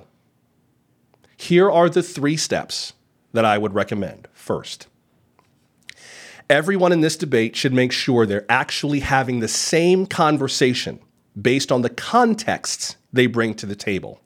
That means telling your stories to one another. Mr. Ackman and I may see DEI very differently, but it means so much to hear him talk about his father's dying wish that he take anti-Semitism much more seriously. That pressure puts his words and actions into a meaningful context. Telling our stories humanizes us, and it eases the us-them nature of the debate. Second, we should confirm that we mean the same things by the terms that we're using. I suspect lots of people aren't having an apples-to-apples conversation about DEI. What is equity, anyway? How do we know if inclusion is achieved? Clearly defining the problem is key to scientific inquiry, and I think social inquiry requires something similar. Reaching consensus on these terms helps to keep your larger debates productive and brief. Here's my way of thinking about DEI. Diversity is just variety. Equity is accountability. Inclusion is community. You need all 3 to have a sense of belonging and security. Disability advocate Jamie Shields puts it another way, quote, equality is everyone getting a pair of shoes. Diversity is everyone wearing a different type of shoe. Equity is everyone getting a pair of shoes that fits them. Inclusion is feeling respected and valued, whether you're wearing shoes or not, unquote. Third, the not-so-secret secret to eradicating DEI forever: work together and solve the damn problem. Just get it done. Drop the politics, debate solutions, try new things, and for God's sake, give social media a rest. Just do the work. There's a lot of money to be made by whining about the problem, and some people won't be able to give that up. Step over them and keep working. Struggle towards a solution. Every day you spend attacking people on the other side of the issue, whatever side you're on, is a day wasted. That's another day we hear those distant voices, the stories of our grandmothers, the pressures of our people, and they will never stop crying out until we get this done. There is one and only one surefire way to end diversity, equity, and inclusion programs. Make America diverse, equitable, and inclusive. Remember that DEI programs are not merely about peaceful workplaces free from conflict. They're about breaking cycles. They're about disruption and redemption. DEI is for all the kids who were told about migrant farm workers and Holocaust victims and Marsha P. Johnson and Emmett Till and internment camps and indigenous boarding schools and burst into inconsolable tears wondering how anyone could be so evil to another person. Refusing this task means you don't actually want a meritocracy. You want peace and quiet. If you believe in judging people by their hard work, but you won't do the hard work of creating a true meritocracy, then what does that make you? Bigotry is as horrid as dehumanization. The idea that anyone would think their skin makes them a better person is moronic. And it's just as toxic living in a world where your skin color makes you fare worse. Perhaps that's the first step on a new path forward, owning the interlocking awfulness of our pasts. When in doubt, tell your story. We all have cycles to break. We will break them faster if we do it together. And do it now.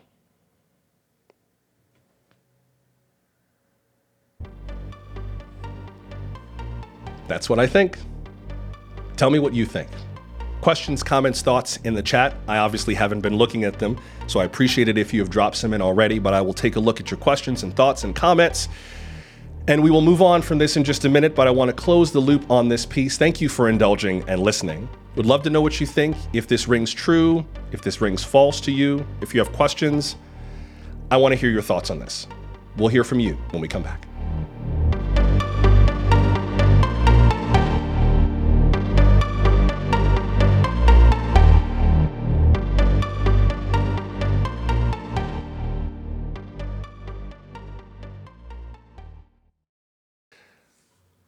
Welcome back. Let's get to some of your comments on my thoughts about how to end DEI forever. Thank you, by the way, to those of you who did share your comments. If you want to find the piece to share it, you can find the link to my Substack at nightlightjoshua.com. Many of the pieces on the Substack are behind a paywall, but this one is free, available for everyone, so please feel free to share that around. Hopefully you will also become a follower on Substack so you can get more of my essays and articles in there. I've written a number of them from a personal perspective. They're usually titled something like From the Heart or From My Heart, about more personal aspects of my life and how it's affected my views on things.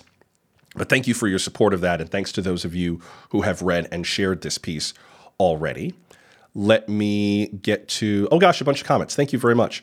Let me get to, let's see, I'll just start at the top. Solange the First, hello, welcome, says, God bless your mom. Yes, yes, indeed. I love that. I love that quote from Abraham Lincoln, I think it is. All that I am and all that I ever hope to be, I owe to my angel mother. So yes, absolutely.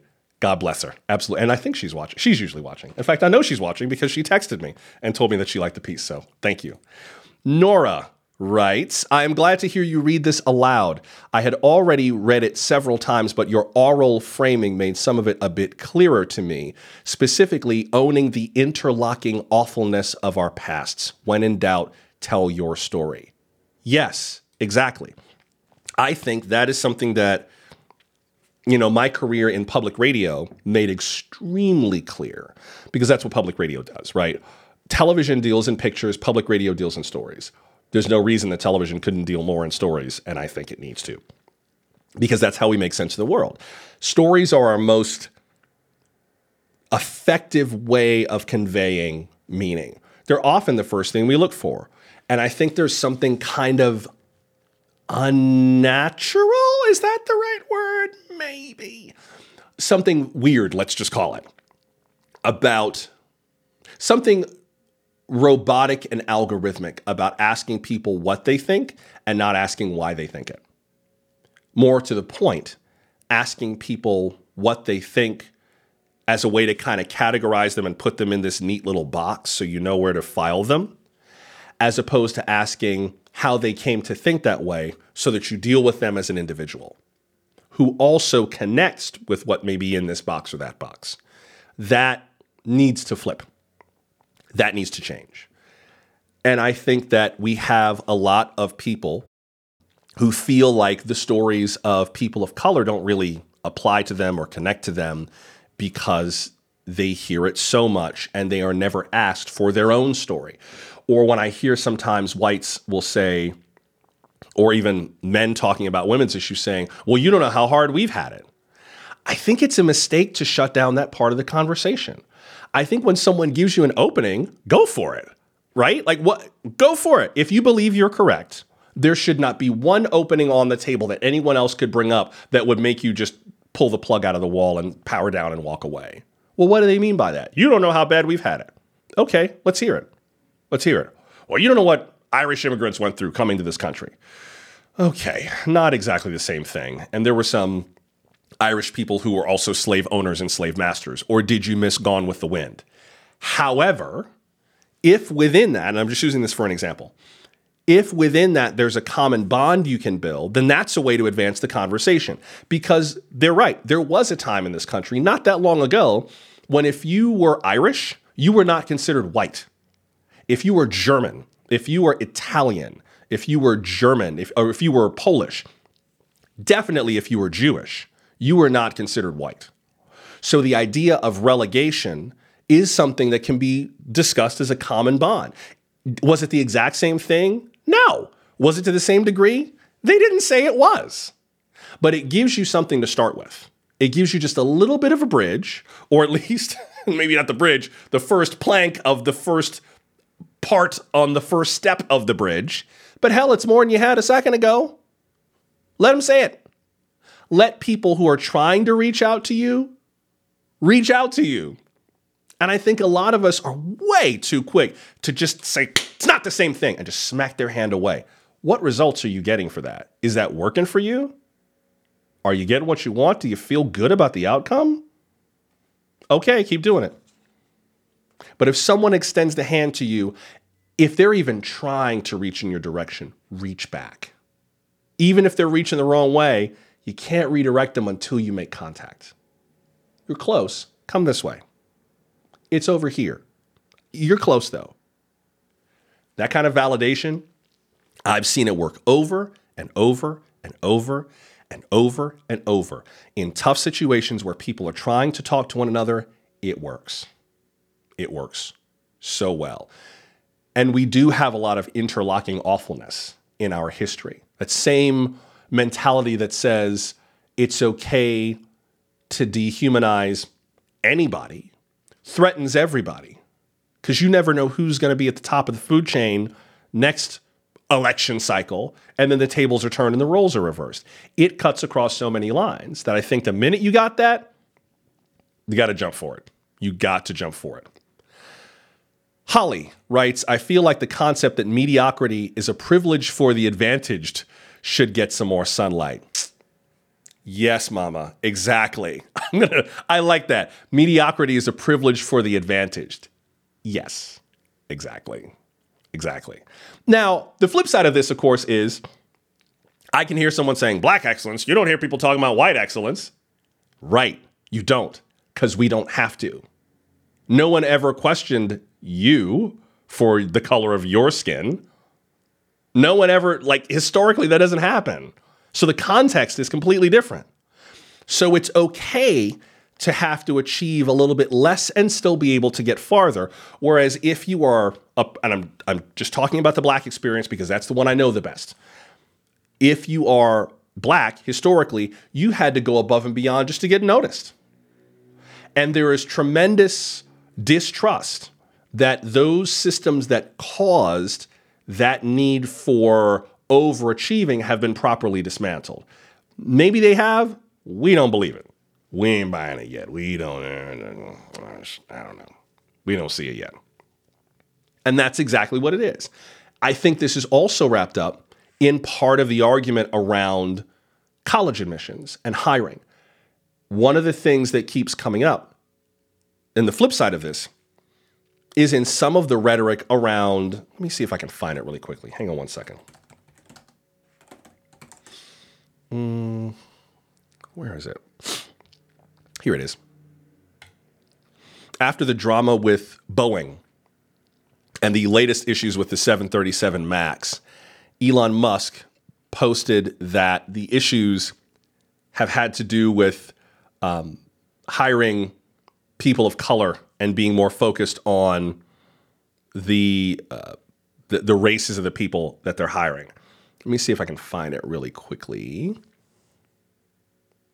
Here it is from NBC News. Let's see. There we go. Musk's statements on Musk's decision to wade into the subject of airline safety follows discussions that were sparked when a panel blew off a Boeing jet while it was flying. Which, can we just have that conversation for a second? What? How does that happen? Where you're just kind of on a flight and all of a sudden it just blows off the side. And you're just sitting there. The wind is rushing.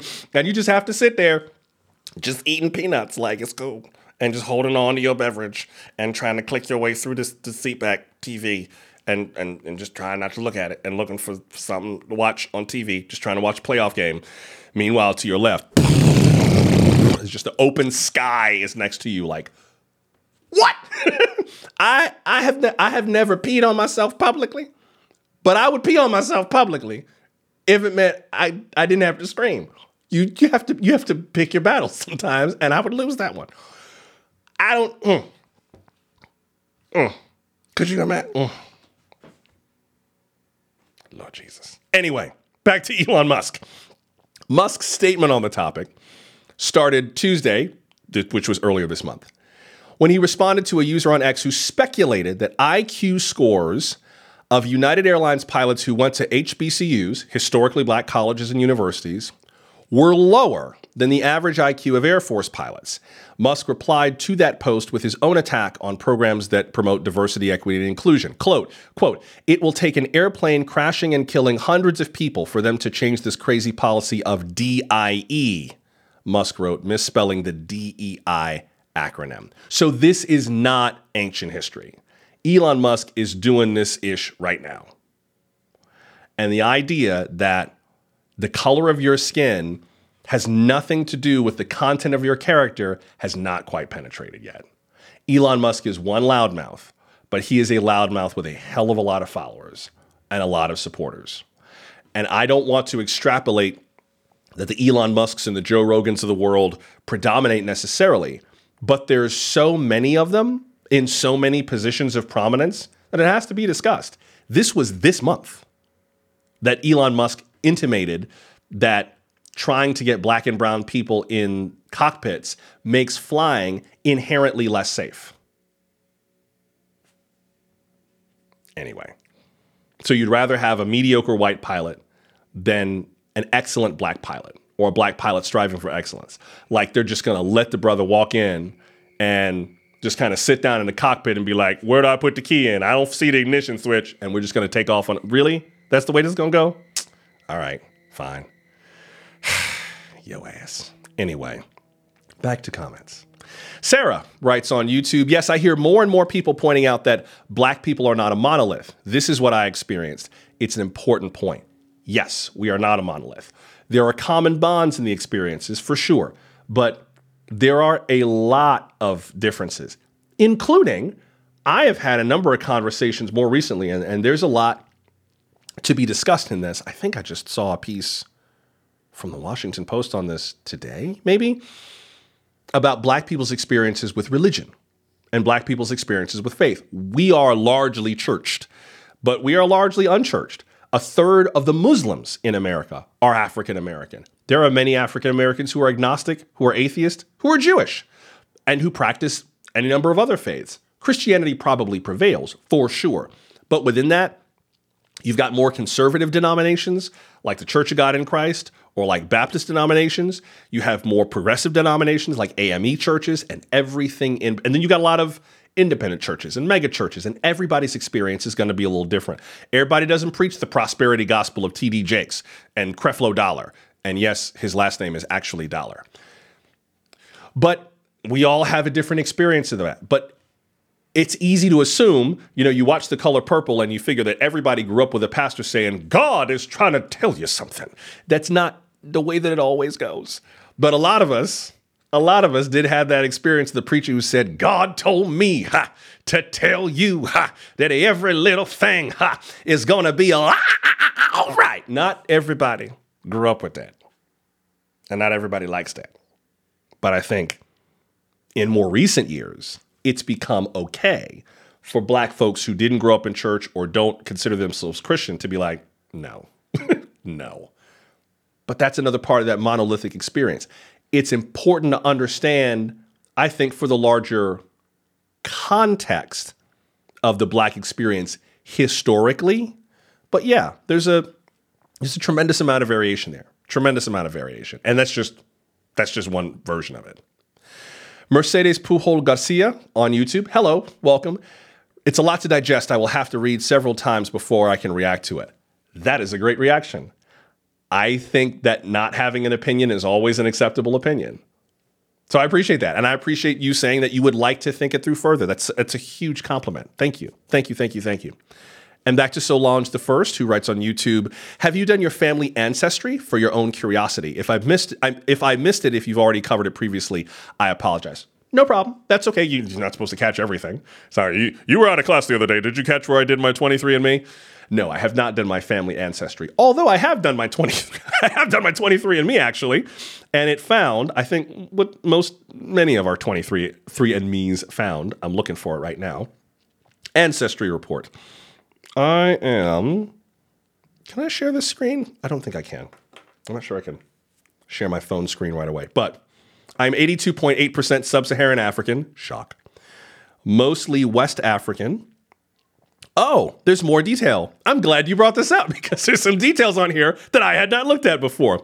73.7% West African. And the new details are that the largest piece of this are Ghanaian, Liberian, and Sierra Leonean, which is 32.1%.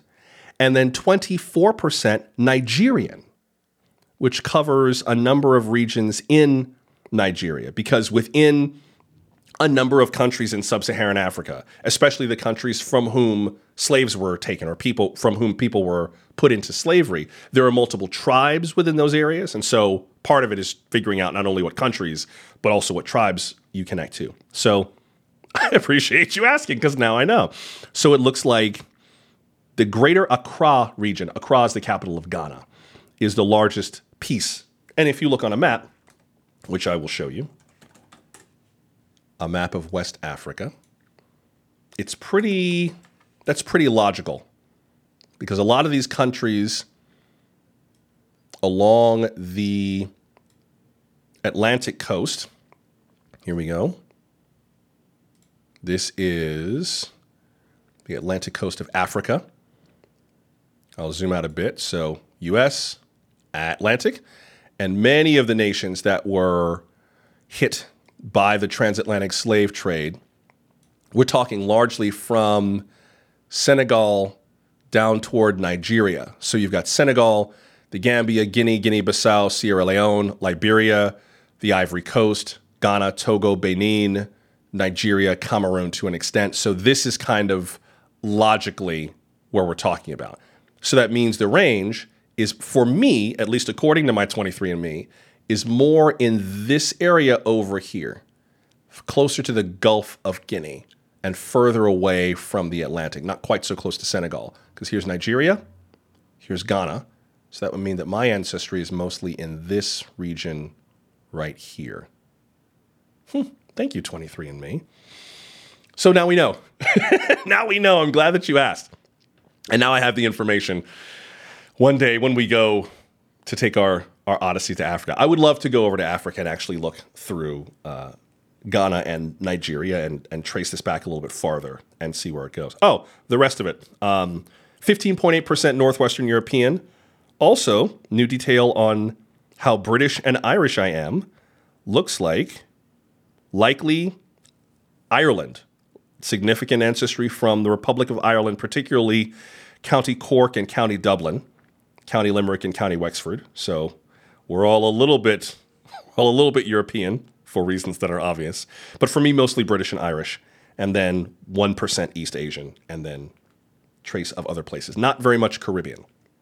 And my family apparently does have some tribal ancestry, but not sure exactly where that hails from. So there you go. That's who I am. That's who I am. But thank y'all for hearing my piece. Please do share it. Share it as far and wide with other people. I'd love to hear what they think. Love to keep a conversation going about what to do about DEI. These are issues that need to be dealt with.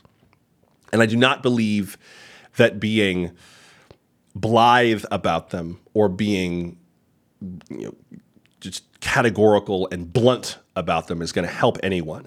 There's a lot of people, like I said in the piece, there's a lot of people who make a hell of a lot of money just trying to stay mad. And to them I say, stay mad.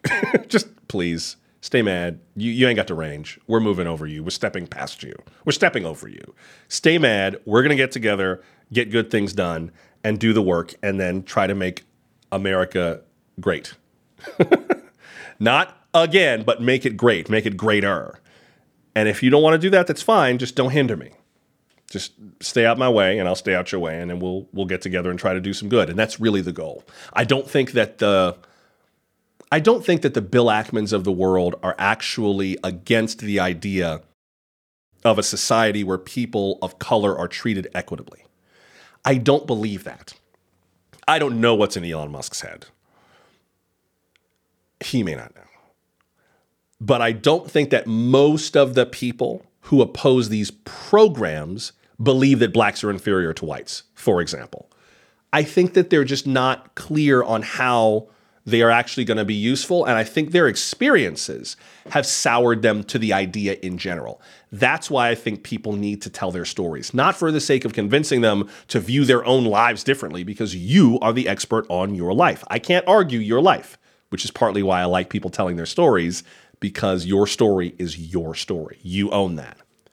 But for the sake of just being able to see one another clearly, as opposed to pro-DEI, anti-DEI, whatever the hell that means, those characteristics are just not useful. They're clearly unproductive. I think if we can move past those, we can do some good. We can do some actual good. Moving on. It's a very packed day. I didn't expect it to be quite this fraught, but here we are, talking about all kinds of deep things. Today, I wanted to mark a birthday, or rather an anniversary, that I think a lot of us have a personal connection to. This isn't particularly a heavy subject, but I thought it was interesting. Today is the 40th anniversary of this thing over here that I'm using right now. It's this device. I cannot show you. I wish I could show you. Can I? Do I have? I don't think I have my phone active. No. But it's the 40th anniversary of this thing, this device that I'm using over here. It's the one that is related to this device in my hand right here. Macintosh. On this date in 1984, the first Apple Macintosh computer went on sale. So today, the Mac turns 40. If that makes you feel like, oh my God, it's 40. How many years have I been here? Same, girl, same. 40 years since the Apple Macintosh came out. Seth Godin, who is one of my favorite thinkers on technology and business, wrote a piece about it on his excellent blog, which is called Seth's Blog. It's just seths.blog. Seth Godin writes about and speaks about innovation and basically corporate greatness, the effort of companies and enterprises and organizations to do great, unique things that stand out and that make a difference, or as he likes to put it, make a ruckus. I love Seth Godin's work. And a lot of what he writes about are the examples of how certain organizations do amazing things. He writes in this particular blog entry about Guy Kawasaki, who was one of the early evangelists for Apple. He's also a good one to read if you're interested in what makes companies great and what makes companies impressive, Guy Kawasaki. And the challenge of doing this kind of work. What he put at the end of his piece was pretty interesting. He writes, Seth Godin writes, I'm typing this on perhaps the 20th, okay, 40th, Mac I've owned. The pace of innovation has now slowed to a crawl as Apple seeks to take profits instead of following the path that the Mac started down 2 generations ago, to not just sell a product, but to change the culture. Even if they've lost the instinct to make something insanely great, they've taught people all over the world to want to do so. The change we make is at the heart of the work we're able to do. I think that's a good point. And I think a lot of people who are less than delighted with Apple these days are less than delighted because Apple began as a company built around delight. Not just around the idea of making something that was really good and really useful, but in Steve Jobs' words, insanely great. Apple set that bar for itself. Is it clearing that bar? Is it meeting it? Tell me what you think, but I think it's not. I think in a way it's tough, right? Because once you invent a new way of communicating with the world, once you invent an entire industry, like podcasting exists because Apple made up the word and then had to be browbeaten into giving us more data on how our podcasts are doing, but we won't have that conversation. But once you've done that, like, what's your next act? It's hard to come up with a next act. Also, to be fair, there are other things that Apple is working on. Apple has been working on, reportedly, on a self-driving car. Car and Driver reported just today that this car is now delayed until at least 2028. And don't pay too much attention to this picture. We don't actually, who knows what exactly the image is going to be like. Car and Driver, I beg your pardon. Car and Driver is attributing to Bloomberg. I beg your pardon. Bloomberg is reporting, I missed the attribution. Bloomberg is reporting that Apple is dialing back the self-driving car features, delaying it back to 2028. This is something that has been talked about in Silicon Valley for a while. There are some self-driving vehicles that are running up and down the streets of San Francisco and Las Vegas and elsewhere, particularly Uber and Lyft vehicles. So the technology is already in motion. There's also a big move to get more 18-wheelers, more tractor trailers and commercial vehicles to be self-driving vehicles. As I think I've said on this program before, that debate's over. If we could fly William Shatner into low Earth orbit on a self-driving rocket, the debate over taxi drivers is over. That industry is dead. It is just a matter of time. But those jobs are going to go away lickety-split when they do. Silicon Valley is dealing with a whole lot of layoffs right now. There was just another 1,000 that were announced at 1,000 jobs that are being lost at a variety of Silicon Valley companies. They literally hired people to write the AI code that will render them obsolete. They wrote their own jobs out of existence, which I find amazing. And I don't know how that's going to end. But the goal for the safe self-driving car, that's the real, Freud, paging doctor, that's exactly what the car should be. And we're not sure that it really is yet. But that's partly why they're scaling it back, because the self-driving technology works really quite well, but it's not good enough to just deploy and let us really kind of take our hands off of the wheel, literally. Companies are making a lot of progress. They're just not there yet. One of the pieces of this article gets into the levels of driving automation, which I find kind of interesting.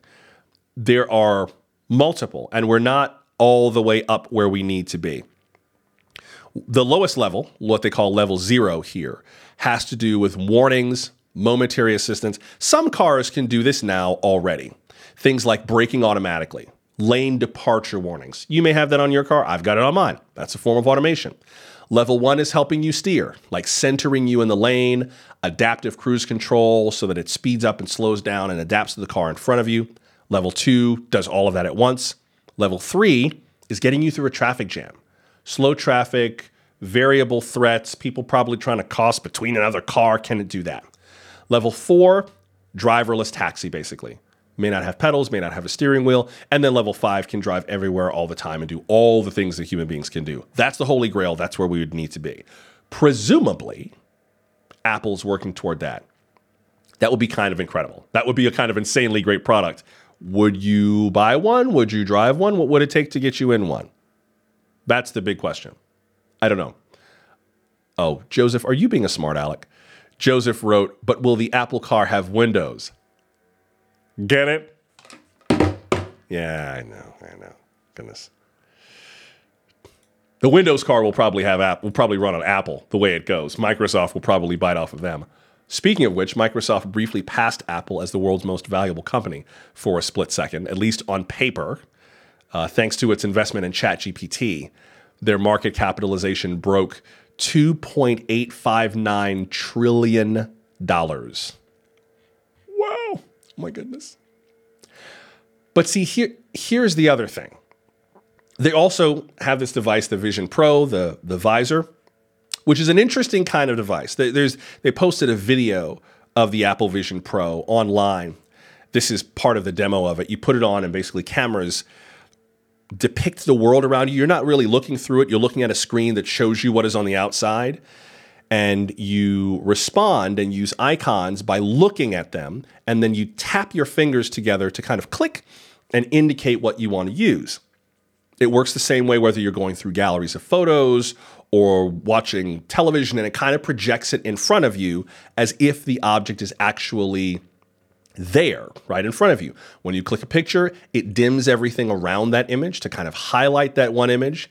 If you want to resize it, you pinch and zoom like you're grabbing the edge of an easel or an edge of an image, and it just kind of responds to your touch. So it's an interesting device. It looks like it could have some kind of neat applications. Here's the thing. When Apple Vision Pro launches next month, it's going to be super expensive. It's going to be like $3,500 each. Guess what apps you will not be able to use when Apple Vision Pro launches? According to Variety, it won't have Netflix, YouTube, or Spotify when it launches. None of those three companies has built an app for it yet. So then who's it for? Would you spend $3,500 to buy one of these? It depends, I guess, on what you would do with it. I mean, she looks pretty slick wearing it, but like, I don't know if I need the Apple Vision Pro to look slick. Some of us look slick all the time. But it's interesting, right? It's an interesting tool. Would you use it? Is this what we want from Apple now? Is kind of neat and interesting. Now, in defense of the Apple Vision Pro, I said the exact same thing about this, about my Apple Watch. I resisted getting an Apple Watch for a minute. What do I need an Apple Watch for? But when I bought one, because I didn't have a watch, I was like, okay, fine, I'm going to get one, see if I like it. If I hate it, I'll take it back. I use this thing every single day. I use it all the time. This is one of the most useful tools I have ever bought. And when I don't have it, I'm like, oh my God, I forgot my watch. So it's valuable. But I think sometimes the value doesn't actually show up until people play with it. And then you're like, oh, that's what I need this thing for. That's what I would use this thing for. Now, could I live my life without this watch? Yes. Yes, of course I could. Of course I could. Sure, of course I could. Why wouldn't I? But once you start to play with it and you realize, oh, this is helpful, then you find ways to use it. So it might come down to having one of these tools that you just kind of start playing with. And then once people play with it, they're like, oh, that's what we would use it for. And then it becomes clear. Plus, it does look pretty slick. I think this is more useful for things like, for example, the Mario Kart ride at Universal Studios Hollywood uses some augmented reality.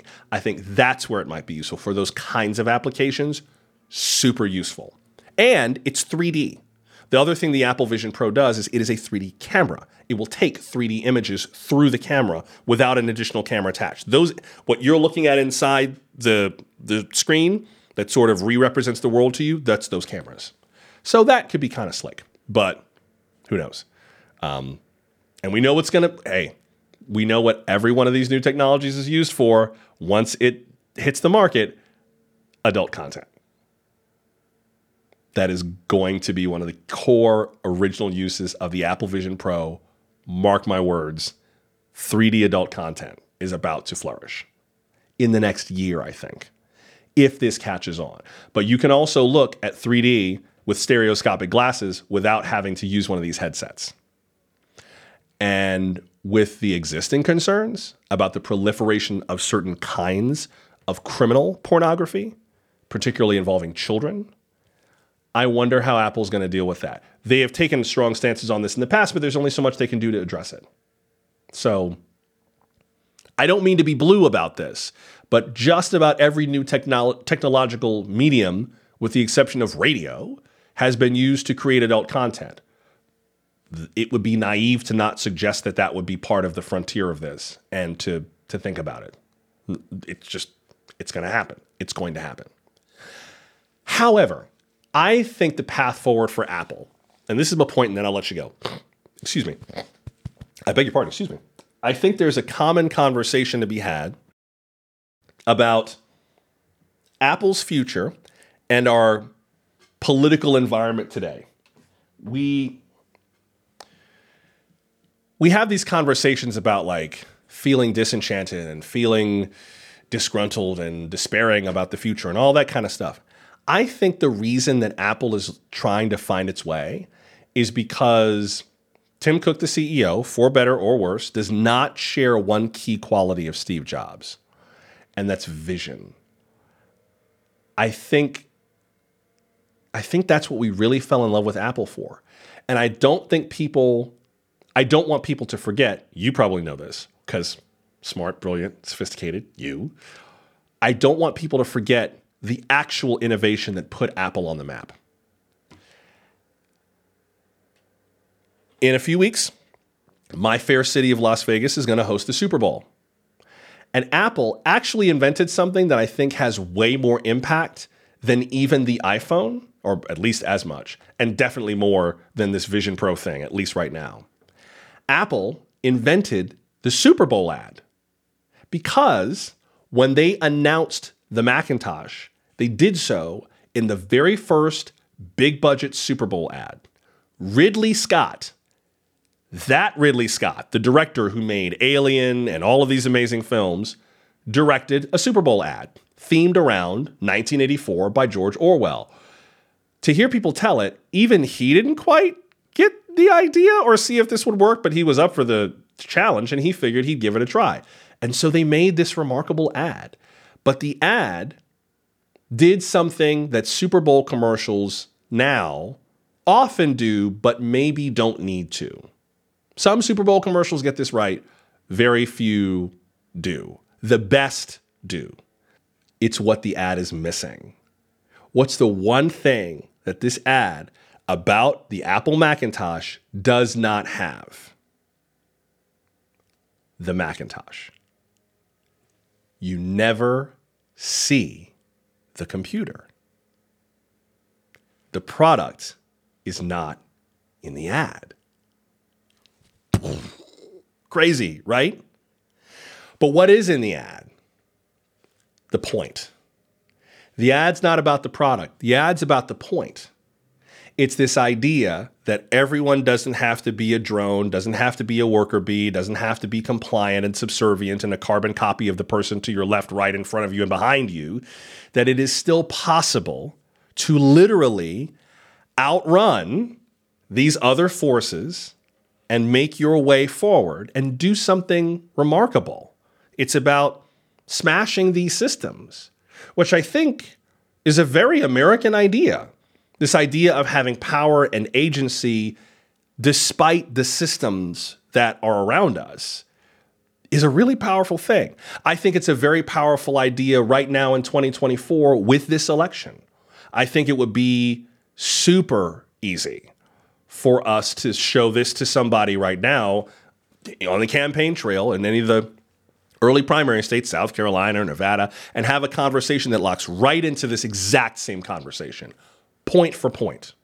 Now, do our elected leaders match this need? Are we kind of living in this ethos? Or are we? It's going to look different for different people. And I wouldn't want to generalize. I don't think there is a general answer for this.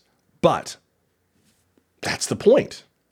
And I think that if Apple is missing anything, it's missing out on the opportunity to inspire us at this moment.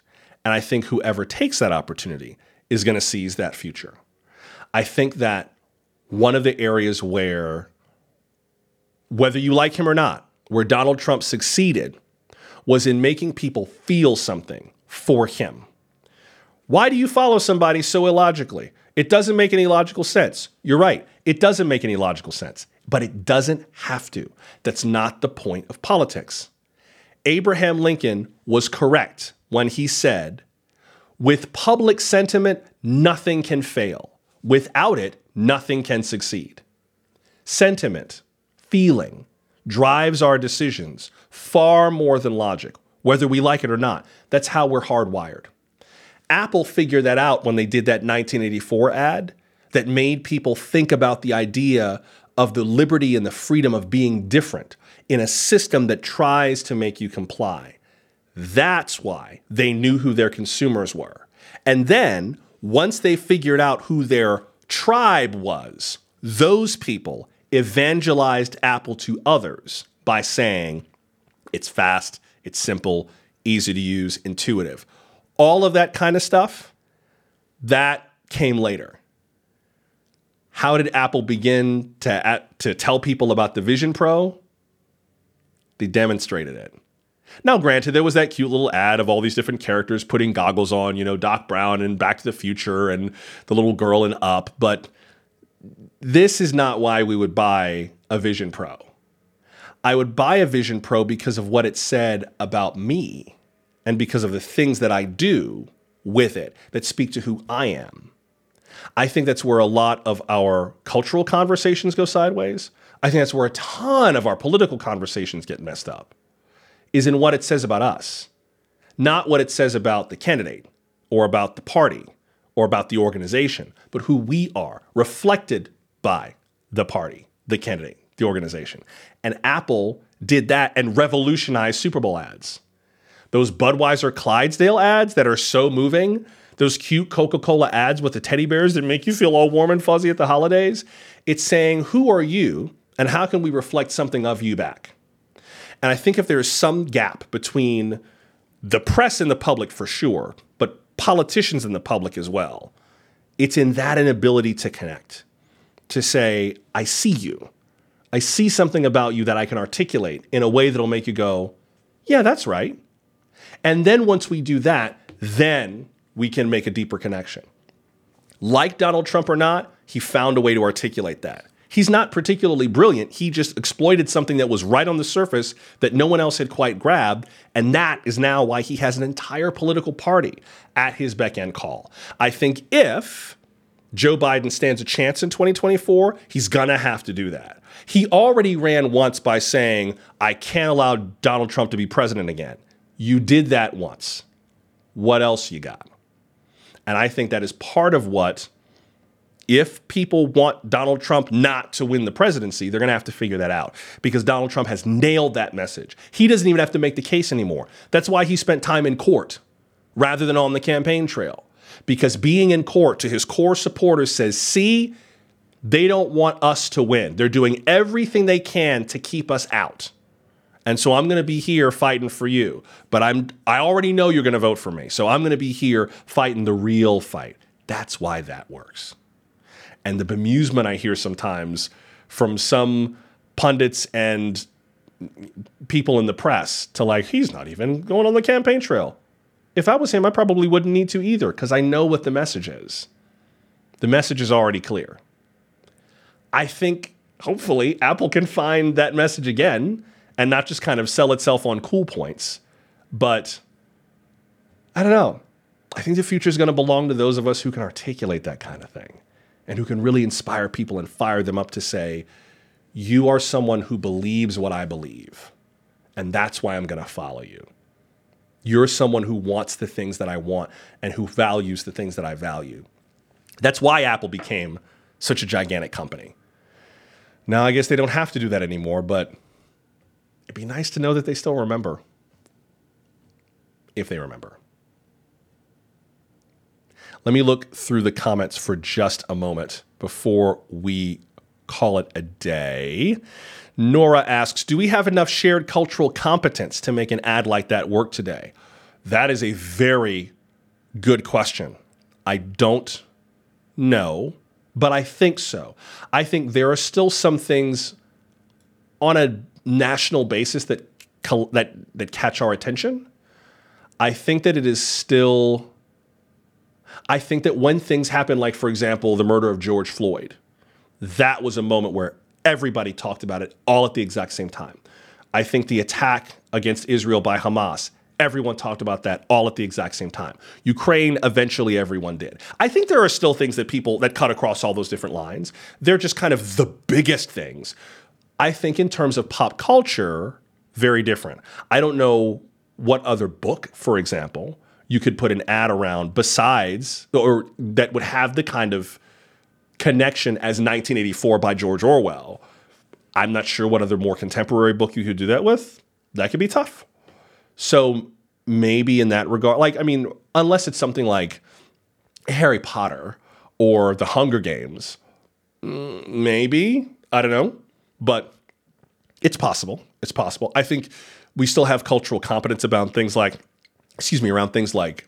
Game of Thrones. That was a big cultural moment. Still a lot of Marvel and DC Comics fans. That remains a big cultural moment. But they're not the way that they were. I don't think they necessarily have to be, but things still emerge.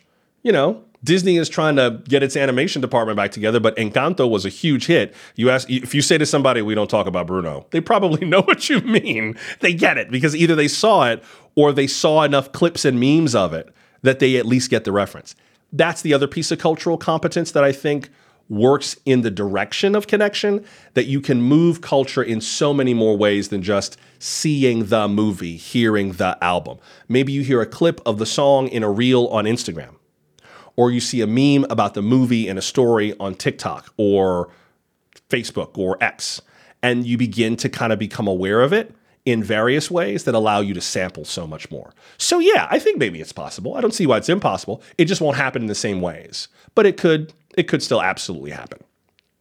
Holly, oh, of course. Wouldn't you like to be a Pepper too? Yes, exactly.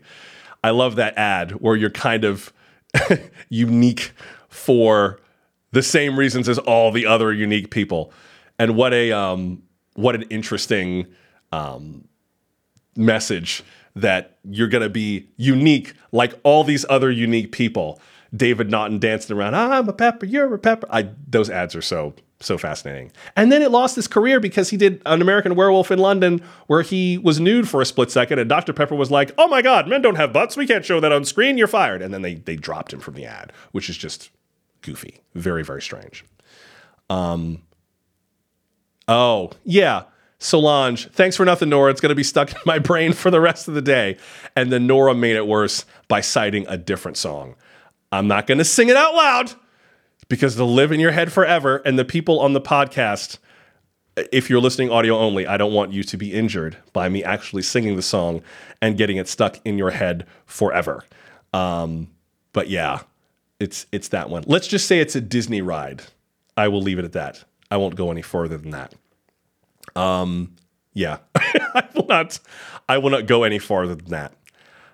Yeah, I'm so tempted. You know what? I'm not. I'm just going to play the theme. I'm going to play my theme, and I'm not even going to mention the song because it's too tempting. We've shared a lot this hour. It's been fun, but there is so much that we share that it's time we're aware. Hey, I really appreciate you being part of the show today. Have plenty more to talk about tomorrow. Remember, you can go to nightlightjoshua.com to find links to the podcast, to read that article on Substack about DEI and share it with others, buy some Nightlight merch, or put a few dollars in the online tip jar. Please do stay in touch. I treasure this time so much, and I really appreciate that you have decided to spend time with me today. So, until we meet again, I am Joshua Johnson. Thank you as always. I will see you tomorrow, and as always, keep on shining, because someone, somewhere, needs your light right now.